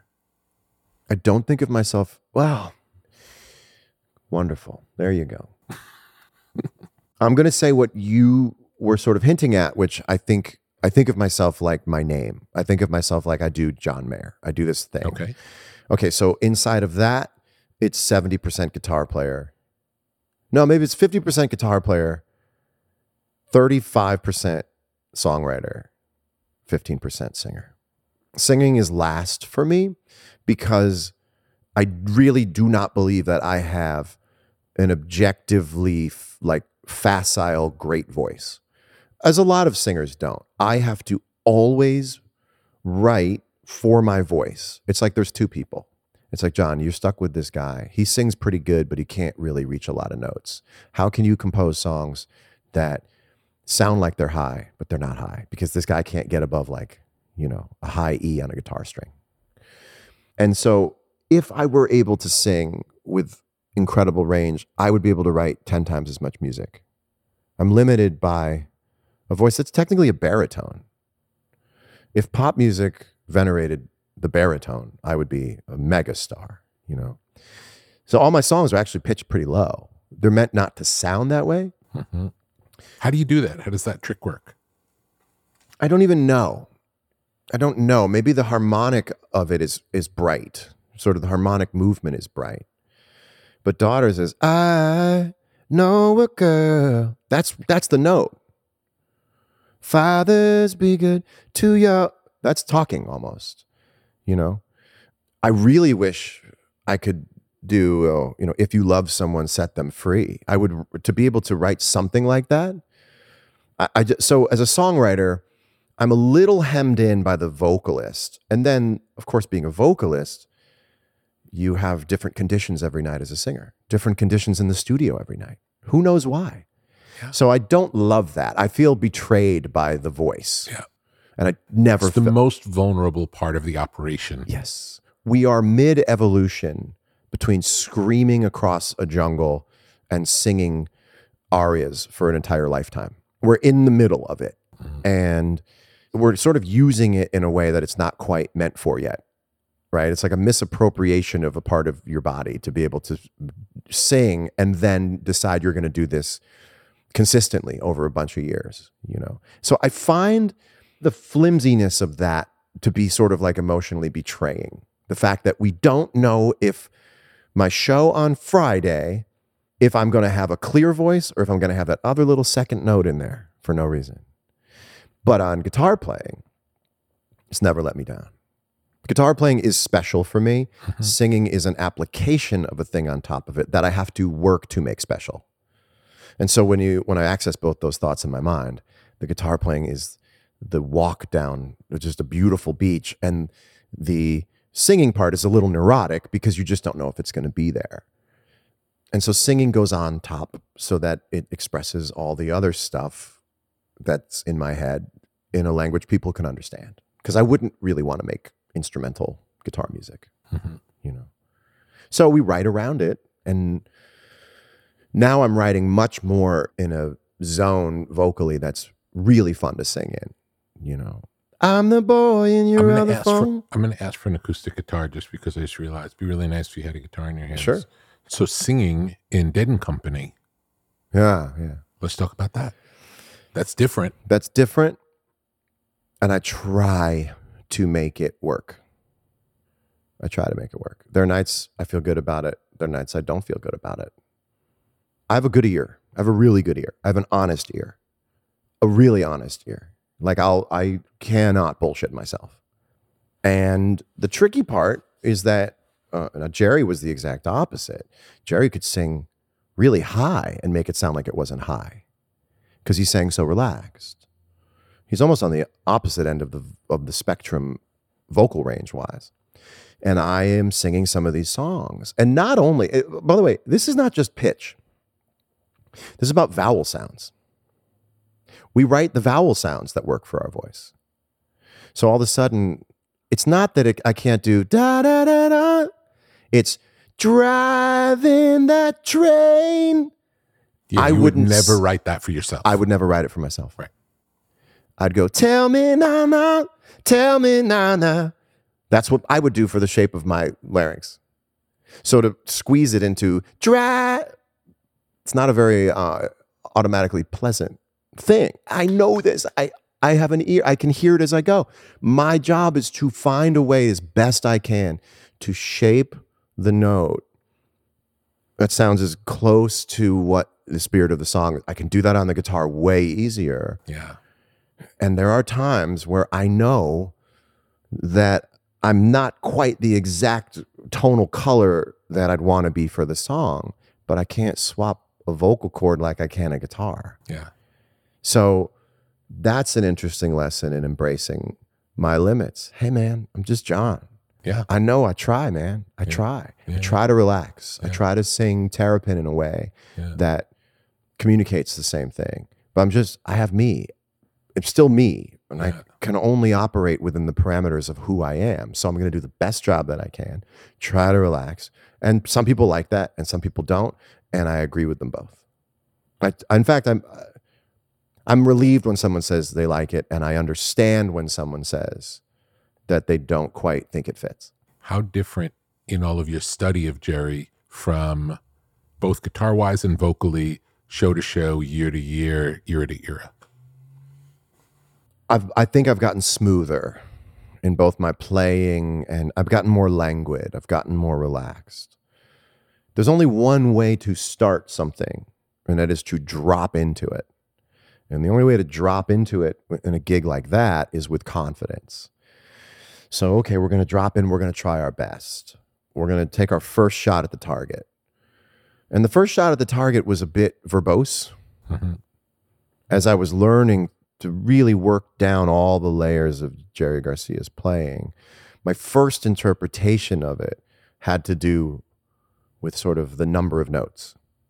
And as I kept working it down through more and more tours, and by the way, what I'm talking about is like embarrassment, listening back and going, no. And the joy of this band that's about to end, sadly, is that I've always had another tour Yeah. to get it right. Get closer. Yeah. Get closer. Oh, when we go back out, wait till I figure this part out. Yeah. And I would do that and get closer and get closer. Tour 3. Now we have like certain nights there's a whole song, and not the next one, but there's a whole Peggy O. Wow, that made sense.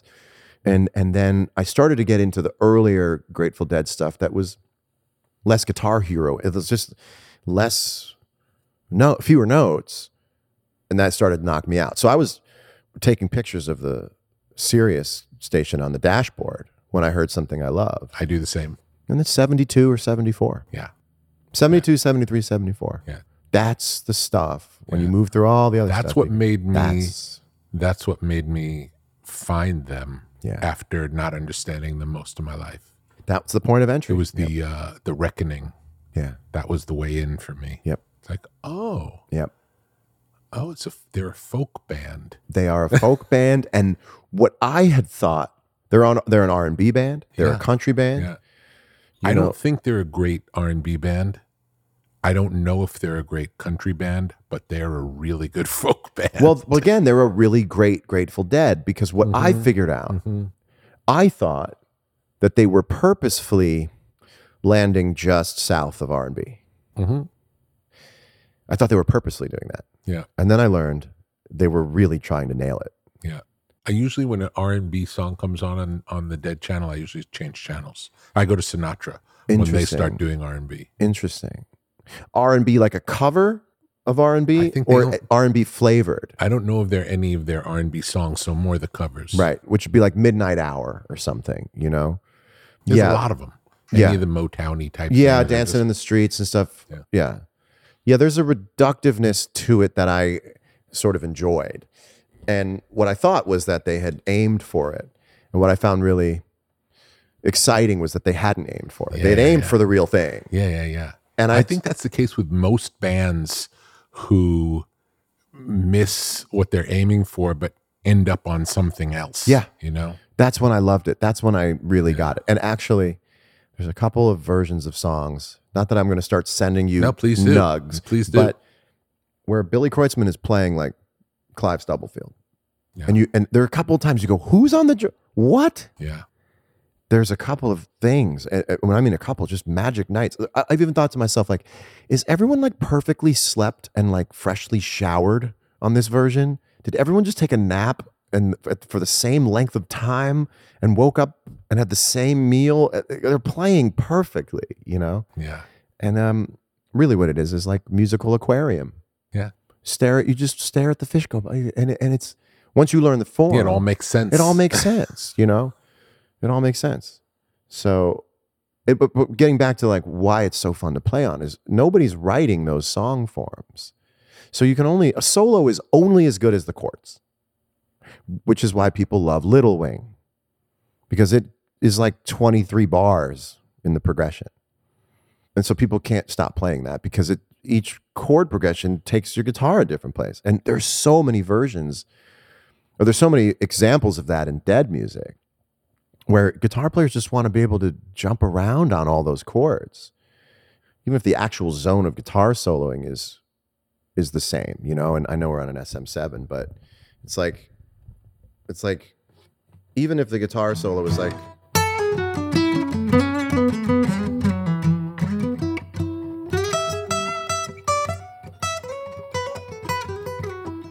well, it's really,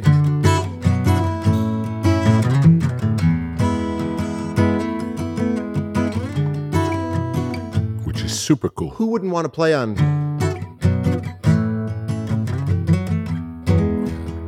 You'd play on it all day because you've never heard da da da da da da da da. The guitar players aren't really there. Guitar players are, you know, in the pentatonic blues stuff.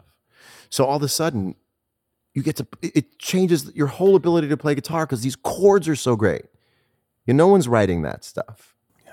You know? I got to make an album with AC/DC, and one of the secrets I learned about the way they did it is when they tracked a song, they didn't do the solos. They just played the rhythm section of the solos. And when it was time for the solo, they wanted the solo section of the song to be the most exciting part of the song before the solo happened. So they would play. They would speed up on purpose.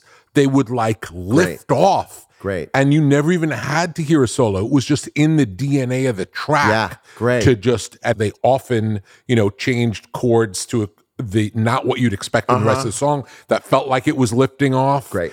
And then Great. hit it harder and sped up. And it was all intentional. Like even before the solo, it was the most exciting part. That's amazing So to plan cool. that in. So cool. I never saw anything like Change it. the It was there. inversions, leave space for it, hit it harder. Unbelievable. Wow. Unbelievable. Wow. They were really like, Wow. they really knew what they were doing. Like they knew how to do AC/DC so good. Sure. It's unbelievable. Yeah, and it still all works. Yeah. The best loud sound I ever heard in my life was AC/DC at the Rock and Roll Hall of Fame. And it was the greatest. I mean, it hurt, but it hurt so. It was the best sounding hurt in my ears I ever heard in my life. Ever.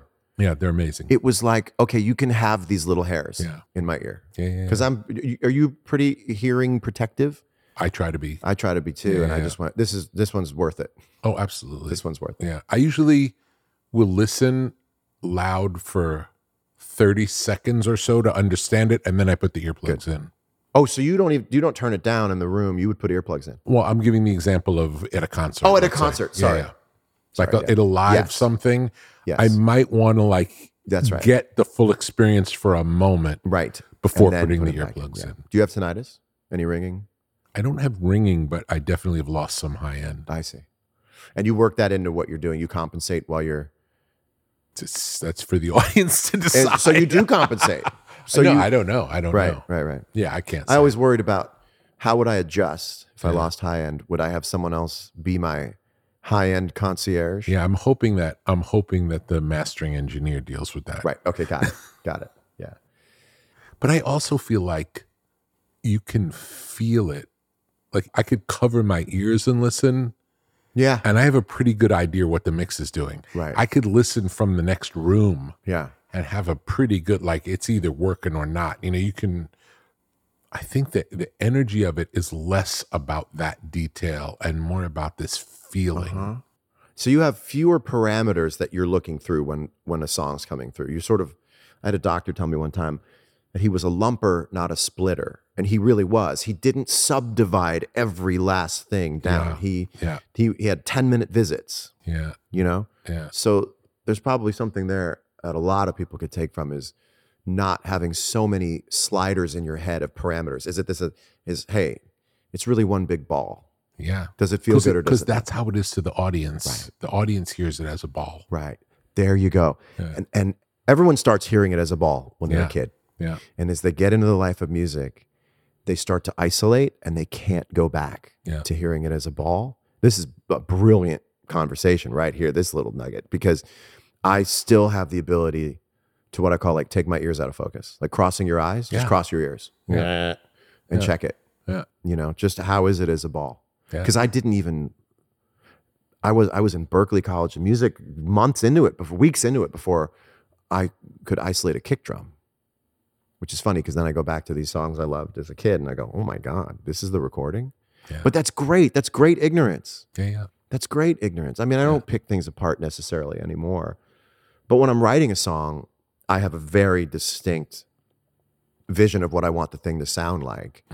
I had a song on my last record, and it was a song called Why You No Love Me, which is so funny because people just did not love it. And I loved it. I thought it was great. Yeah. And I love thinking something's great and finding out I'm wrong. I just think it's wild. Well, you're not wrong. You love it. I love it. You loving it is never wrong. Yeah, I guess you're right. Well, no, I was wrong in thinking they would. Yeah, you can never know that. That's something that you could be wrong all day. But I love that it. You'll always be wrong. I love it. I Yes. love it. I love the gamble. And I wanted this sort of Stephen Bishop on and on, Yeah, I love that. really sensitive. And I had to we did the drum track 3 times. And I was trying to explain what I wanted the drums to do. And I said, you know what? I said, you know what? I want the drums to go thit. I want the snare to go thit, T-H-I-T. Yeah. And then we got thit. Yeah. And I remember feeling like with Don that I had gone past my line of credit a little bit with going for a 3rd drum take. And when we heard it, it was like, that's what I'm talking about. Yeah. So I do get into that. But in terms of... Tell me, how do you make your records? What you're describing is foreign to me, so that's why I'm asking. Oh, as a solo act? Yeah, tell me what you do. I'll write a song. Yeah. I demo it pretty well. Most of my demos have the DNA of the song. And will that be with like machine drums, or what will it I'm be? a big MPC guy. Okay. I decided I was going to get really good at one platform. Mm-hmm. And so I'm really good at MPC. It's clunky, but it allows for these other great opportunities to happen. Mm-hmm. So because it's not streamlined, all these cool accidents can happen. And I will sit... So you're a hip hop producer, In essentially. a way, I That's- mean, I've been on people's records through playing into an MPC. Yeah. Because you can use plugins right then and there, Mm-hmm. which is wild. It's like, I almost don't want to give away the secret sauce, but you could use your guitar as a software instrument. Wow. The guitar can be a software instrument. And then you can use all the effects that a software instrument would use, but your guitar becomes a Rhodes. What's a guitar if you pitch it down? It's a Rhodes. It's just a tine. It's just boom. And you can do anything with it once you put it into an MPC. So I would go to play on people's records and then not make the cut. Because I'd bring a bassman and a Strat. And it wouldn't fit in the record and it wouldn't make the record. And so I started bringing an MPC and playing straight into the MPC and just taking the left and right out. And it would sort of put it put it into context of the rest of the record. And then it would start fitting records. And it was on like Travis Scott's album and just showing up on people's records with a guitar finally again. But for the most part, I figure something out. So the rule is no writing over loops. Don't just loop 4 chords and write over it. You'll get stuck all day. Don't stack a loop so high that you just have a great sounding loop and nothing else. I say the song is upstairs. It's from the neck up. I'm always bringing the song back up above the neck. It's in your head. It's in your voice. Don't make a beat, make a bass line, make a chord thing, and go to lunch. You've done nothing. You've just made a loop, you know? And I'll do a little drum loop, but nothing that takes away the sound field. So it'd be like a rhythm tone ace machine, you know, those little things. Boop, boop, beep, boop, just little things. But you're starting your demo from the drums, typically? Just a little bit of something. Something to play to. Something, just a little bit. Yeah. So the more rolled off and small, just a pulse. And then I'll take one. So essentially a click track, but something with flavor. Something with a little flavor so you're not alone. Yeah. But you don't want to weigh down the space so that you've got nothing else to add to it. Mm-hmm. Sometimes I'll take a little ostinato pattern or just a B3 pad, just something, just to take away the white canvas. Mm-hmm. And that way, you know, different chords will all of a sudden just pop a little bit more. And then I'll just sing and I'll sing and I'll sing until I hear myself say the truth. You haven't played guitar yet? No, I'll play guitar. Yeah. I'll play guitar. I'll just move Guitar around. and sing, or you do All the same time. guitar and sing? I'll just move around. You know, normally something has to feel good on the guitar, like has to feel Now, are you good. describing writing or demoing? It happens at the same time. Always. I don't sit in a room and write alone with it. It's you don't, happening. You don't write alone on the guitar. You Very always little. have. Okay. It's all building up at the same. I have to think Okay. about the song all at once. So by the Okay. time the song's done, there's I sort of the understand. records there. I understand. You know, And I just go until I hear something truthful. And I go, wow. It's getting harder to impress myself because I have a catalog of things. I go, did that. Yeah, did that. But when I catch a spark, I just stay and I go, and then I have a demo, and then I bring the demo to other people. And is the demo pretty close to, how close is the demo to the final record? They're all pretty close. Yeah. They're all pretty close. The drums can be, but now what's great is Aaron Sterling, who's a fantastic drummer, who's played on a bunch of my stuff, lives in Nashville and just cuts drums at his house. So I can text him and go, can I get a loop, like a 2-bar loop at 95 BPM, just going like, he's got it. An hour later, I've got real live drums I can write to. That saves me all the time. It's just to have something real there. I'll pick up a bass and do so. I don't really know how it works, but it works, you know. And why is the demo not the record? Because they're two-dimensional. The bass loops, the drums loop, you know. I do think there will be things coming up on the next record that are looped that just have magic in them. Mm-hmm. You know, I have a song where the acoustic guitar parts loop, but it doesn't feel looped. And it hits perfectly every time. It just, and it might even be better than loop. You never know. That's right. You don't know. And I go, I'm going to leave that alone. You don't know. I think I'm going to leave that alone. There's a drum loop that's so good on this other song. I think I might just have Aaron play fills over it. Yeah. You know? There's no right way. Yeah. That's the other thing. There's no right way. But it's harder as you get older to find parking spaces in the lot for songs that you haven't touched on before. So that when you do, you go, oh, that's one. And when you don't, you go, yeah, I've done that. You know, I have so many parts. And sometimes you come up with a thing that doesn't have words and you already box yourself in because you've written so many syllables. You ever have someone do that? You go, you're going to go write those syllables, you know? Yeah. Yeah, sometimes it's too boxed in. Yeah. I mean, I have so many ideas. Da da da da da da da. Da da da da da da da.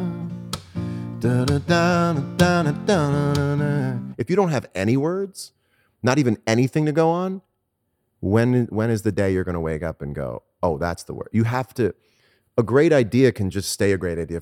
The words are what are going to spin you into the next thing. So I have so many songs. I could that was a beautiful piece of music just now. You know, I mean, that was like, great.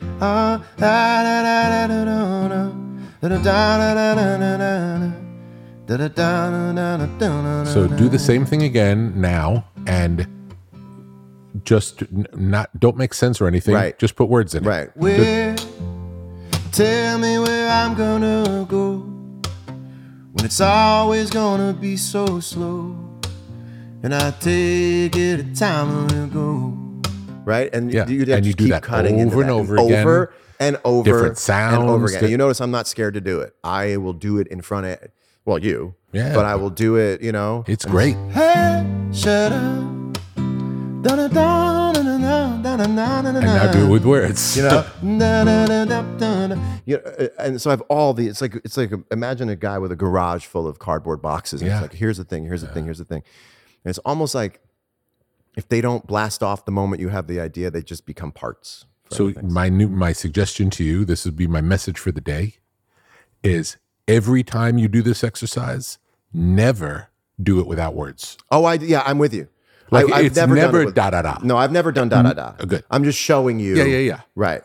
Always, they could be the wrong words, but there's always words. I agree with you just completely. The sound of the words. That's my rule with other people when I work with. Is don't. There's no hum. Just go. Just go. And if you can train yourself, I do that. I was different every time, and you find it comes from the subconscious. It's not intellectual. Exactly. And when I finally let it go, then the truth comes out. And then I go, there it is. But it's not when I'm thinking about it. No. And you sit and you get your coffee. No, we're our own worst enemies in that respect. And you're right. And the longer your jags can be, the better you are. Yeah.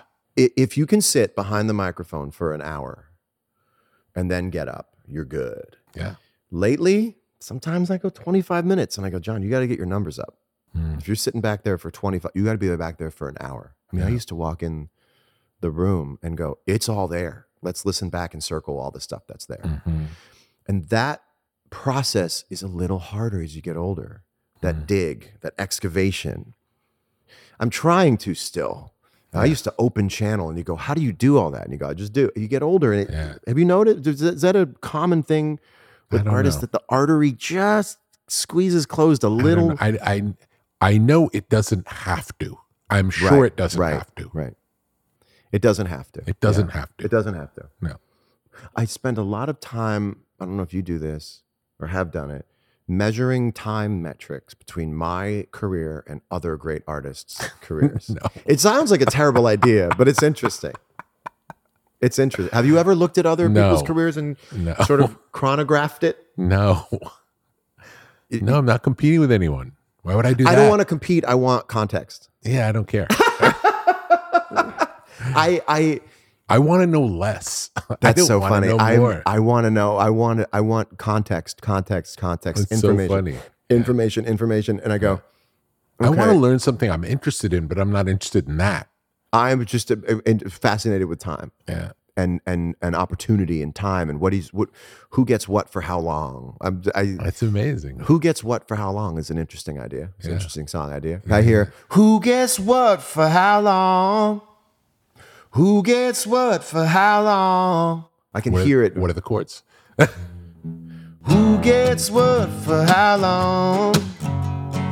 Who gets what for how long? I'm a man and your love is strong, but who gets what for how long? I would do that. Oh, that's interesting. I go, I could figure that out. You could say coming out of the change, when you went back in, it sounded like the chords wanted to be different than what you did. Right. Oh yeah. But the chords that went the first set of chords made sense, but for some reason when we came back to it, it was something else. Isn't it fun? Fun. Yeah, and fun. I would back now I can reverse engineer. If I said who gets what for how long, that's a question. Yeah. What's the question before that? Why do some people win and some aren't so strong? And who gets what for how long? And why me? Why me and you? Why me? You know, tell me why someone won't be so strong. And who gets what for so long? It's great. That's the thing. Great. And then I would take that. That's information. If you said, let's write who gets what for how long, I would say, close the doors, whiteboard, center goes, who gets what for how long? Why am I asking that? Well, now I'm thinking about winners and losers and blesses and why do we get what we get? Why do we win what we win? Now we get specifics, you know? Nothing special about me, nothing weird about you. And there ain't no reason I should have been born this way. Yeah. United States is a lucky game to play, and I want it. I got the number, and I don't, and I know what I. So, and maybe I would take the chords I just showed you. So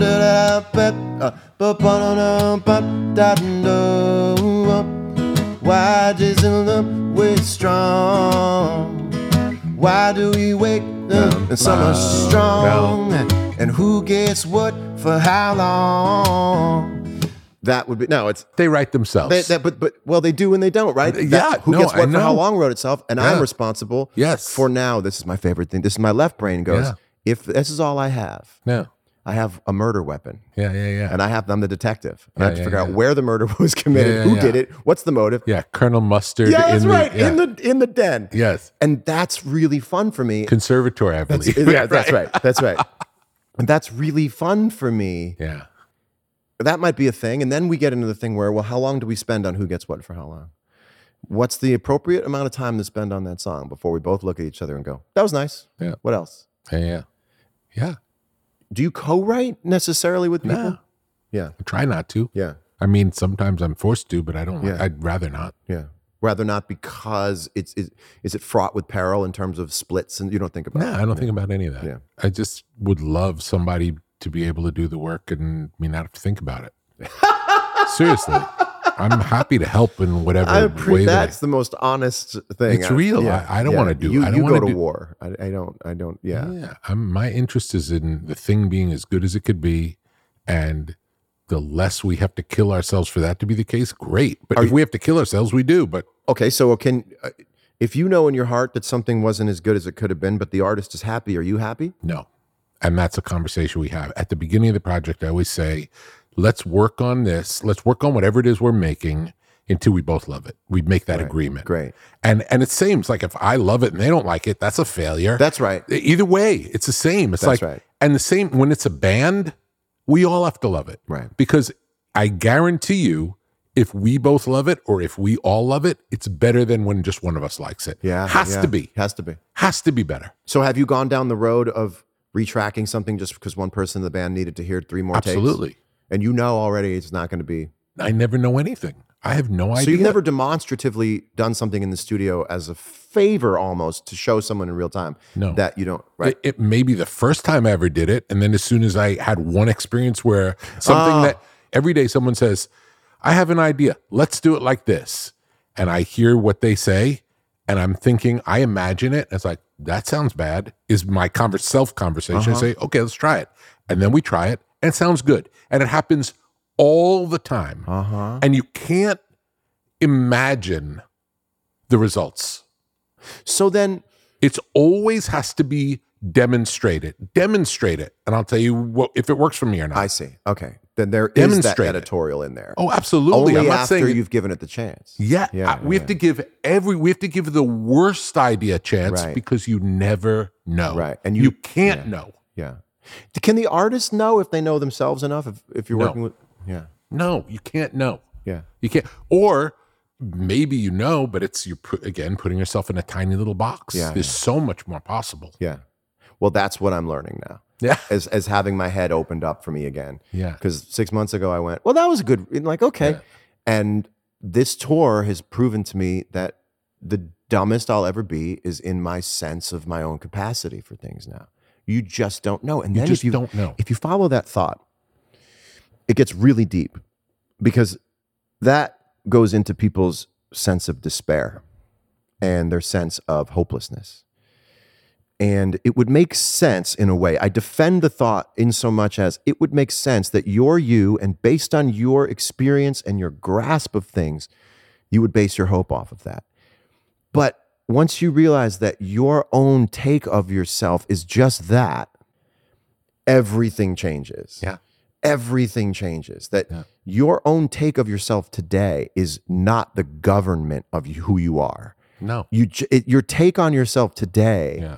is very. It's just a story. It's just a story. It's just a story. It's a made up story. It's a made up story. Yeah. Has nothing to do with you. Yeah. Has nothing to do Yes. with you. That right there is the deepest pearl I could dive for or thought I could have ever reached is you're telling yourself, it's not necessarily psyching yourself out, but it's telling yourself the story in the voice that's not yours and the voice from above. Well, that's just the way it is.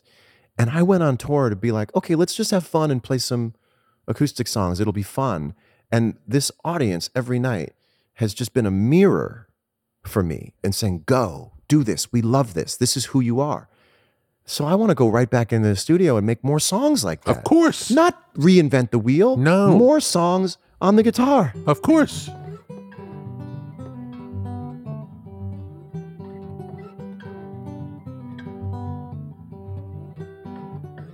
I want to do that. Fun. That's a lick. Absolutely. Absolutely.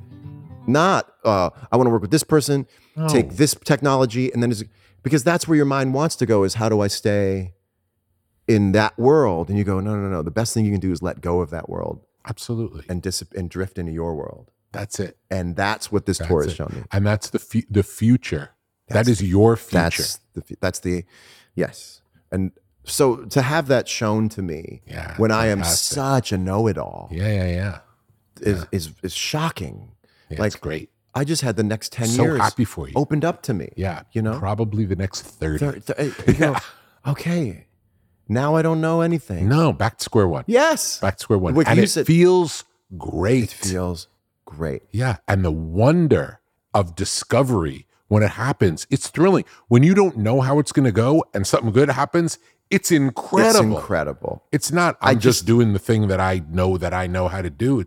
That gets old. And that makes sense that a couple of years ago, you had that feeling of like, I think I might have done it all that I think I might could have do. gotten to the bottom of the Because bag. maybe you got to the bottom of that bag. version. Yes. Right. Yes. You did that. Yeah. Now it's time to reinvent and make something completely different. Well, you have this too. You have no proof that you can't do this forever now.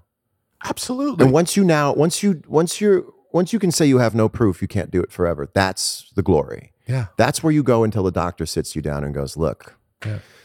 you know, this is what I feel in my life now. It's this until a doctor sits me down and goes, look, when I first became a doctor, I go, shit, tell me. You know what I mean? And I just have this, okay, it's because everything else is worked out. Yeah.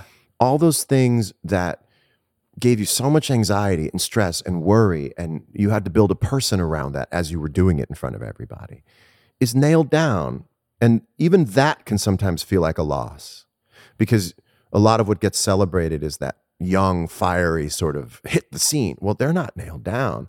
When you finally get nailed down, it's actually a beautiful feeling, and it's going to be there until I'm not on earth anymore. And until that moment that I'm not on earth, it's going to be there. And I'm getting used to that now as the trade-off for newness. Yeah. You know, you have to let go a little bit. Yeah. People will come up to you and say, my high school self is freaking out right now. You know, how do you feel about people coming up and talking to you about records that you remember making 30 years ago? It's amazing. Still as good as a record you made last year. Absolutely. Yeah. Absolutely. They're all it's all the same. Yeah. I don't listen to any of them. You know, it's like, yeah, that was a great moment in time. Yeah. I'm so glad you like it. When Yeah. someone talks about one that less people talk about, that's really cool. It's like, wow, no one's ever said that about that album before. That's great. Right. Yeah, I'm embracing all of it. That you have people saying my middle school self is freaking out right now, and they're in their their 30s. But also, where I'm headed now is someplace now I only have to think about music. I don't have any expectations. Fun. I have no So much expectations. fun. I'm just going to put You're music free. out now. That's great. Just to do it. It's great. So what am I've made it in music. What am I expanding into? More music. John, how are you going to roll this out? What are you going to do? Just more music? Well, you've done music. No, but I've not done the music I haven't done yet. Yeah.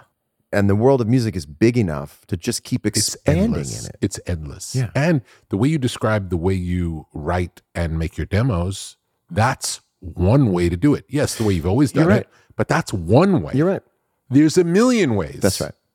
So Write first and then read them out. Absolutely. Yeah. Jam with a band, write songs with a group of musicians there That's playing right. together. That's I've right. never done that. It's interesting. It's different. Get a Tascam 4-track, a cassette. It's a million ways Yeah. to go about it. Yeah. There's a million ways to go about But it. the thing I want to say is that writers get tuned in. And I'm not even talking about like tuned in to like the divine. Just sometimes you just feel tuned in with your tastes and what you know it takes, and especially what little you know it takes. Right now, I get My Hometown by Bruce Springsteen. I get how you could write it. I get how I could write something that simple because I'm lined up with it. Whatever that thing is, by playing these shows, I'm lined up with it. That's why I want to go write as soon as I can. When you're not lined up with it, you think it takes 300 pivot points, right? That you just psych yourself. Right now, I fucking get it. Yeah. At your best, you go, dude, pick a line that matters, make it the centerpiece of your song, and sing how you feel about that line. Do it in 4 to 6 chords and roll the tape. And it sounds so easy to be aligned with that. And great. it is so hard to be aligned with that. When you're not aligned with it, Yeah. you go, where am I going to get words completely from? Foreign. Yeah, it's foreign. Where are you going to get words from? Can't think about it. Just got to do it. You cannot think about it. It just has to make sense that That's it. something that strange could happen. It happens all the time. It happens every day. It wouldn't happen for me if I didn't think it made sense that it could happen. Yeah. It's hard to explain. No, I understand. You just have to see down the road. Yes. You see down the road, you go like this. Yes. It takes 4 things. Yes. Take a sentence that Yes. matters to you. Now, there are months of time I go, where am I going to get a sentence from? Right? Right now, if we sat here and I would come up with something and it would be direct and powerful. I don't know if it would be great, but No. you'd go, And it doesn't even No, it matter wouldn't have to be. because it's a process. yes, You do that all the time. yeah, Sometimes some come out really good, some come out less good. It's okay. You got to get through the Yep. not so good ones to get to the good ones. Yep. Part of the process. Yep. Yep. And it's just like an eclipse. when everything lines up in front of everything else, and you go, oh, you just pick a line that feels like something and you sing it, and then you're done. And you sing around it in the verses, and then you got it. Or you overhear someone say something. That's right. Someone says something like, oh, that's a good phrase. That's right. Done. And I can still go, and who gets what for how long? Yeah. I can still sing it. That's also a test too. If I go home after writing a song, it. if you can't sing it to yourself, it's not good. You worked on it for 4 hours. You can't sing it. Doesn't mean anything. Not good. Yeah. If you can sing it while another song's going, it's a big one. That's a good rule. Yeah. So as you notice, when we talk about this, we think we're closing out topics, and we just keep opening up. Oh, absolutely. Just absolutely. bag after things to fill, and it just keeps going. It's infinite. Infinite. It's infinite. Yeah. And so much fun to talk about. Yeah. Fun to think about, fun to talk about, fun to make, fun to do. Yeah. We're so lucky that this is our lives. We get to basically play, and these things appear that weren't there. Yeah. And then we get to share them with people, and they get to have an experience. Yeah. And it's amazing. Then, like you were saying, they catalyze it and return it to you. It's different. It's different. It's different. It's different. I play Stop This Train every night. It's not a song from a record anymore. It's a feeling for people. It's a feeling for me. I think about my dad, and I look at their faces, and I know what's going on. Yeah. I know that they're thinking about people who might not be there. People, no, I'm not colorblind. I know the world is black and white. And that's the song, right? And I look out, and people have this look on their face that's like, it's like a pout. It's like adults with this vulnerable pout. They're taking it in, and it's melting them down. And it's like, that is a universe away from I want to make it as a musician. Universe away. And I should have thought that. Yeah. But once you do, what are you going to do with that? Yeah. Once Make you experience it more? Yeah. Dominate further in the... No, I don't want to dominate the world anymore. You go like this, and people go, oh, feels so stop this train. Yeah. I want to get off and go home again. I can't take the speed it's moving in. I know I can, but honestly, won't someone stop this train? And I'm only doing it to bring those colors up in their head. Yeah. And bring the colors up in my head, and think about my dad, and think about how I thought about that. And it's way beyond, if I do this, they'll know my name, or I'll prove this person wrong. Yeah. It's not showbiz anymore. It's not showbiz. Showbiz anymore. Has ended. Yeah. Man. Beautiful. Beautiful. Pleasure speaking to you about this. Showbiz has ended. Yeah. That's the perfect line to... That's brilliant. I'm not going to forget that. You nailed that ending. Wow. Thank you. My pleasure. Showbiz has ended. Thank you for playing music for us too. It's so great. No, thank you. Isn't it funny to talk about the process, and you get instantly... I get concurrently inspired and frustrated. I just get excited. Yeah, I get inspired and no, but I think you're frustrated because you want to do it right now. Yes, that's what I can feel. I can feel. Well, you're welcome to say I'm leaving, but you can stay and do it. Thank you. No, thank you for the opportunity to talk to you too. I just knew that your ability to understand things would allow me to explain them with more sort of bandwidth. So this was really fun to have that. Beautiful, and we'll definitely do it again. Just fun talking to you. I'd love to. Cool, man.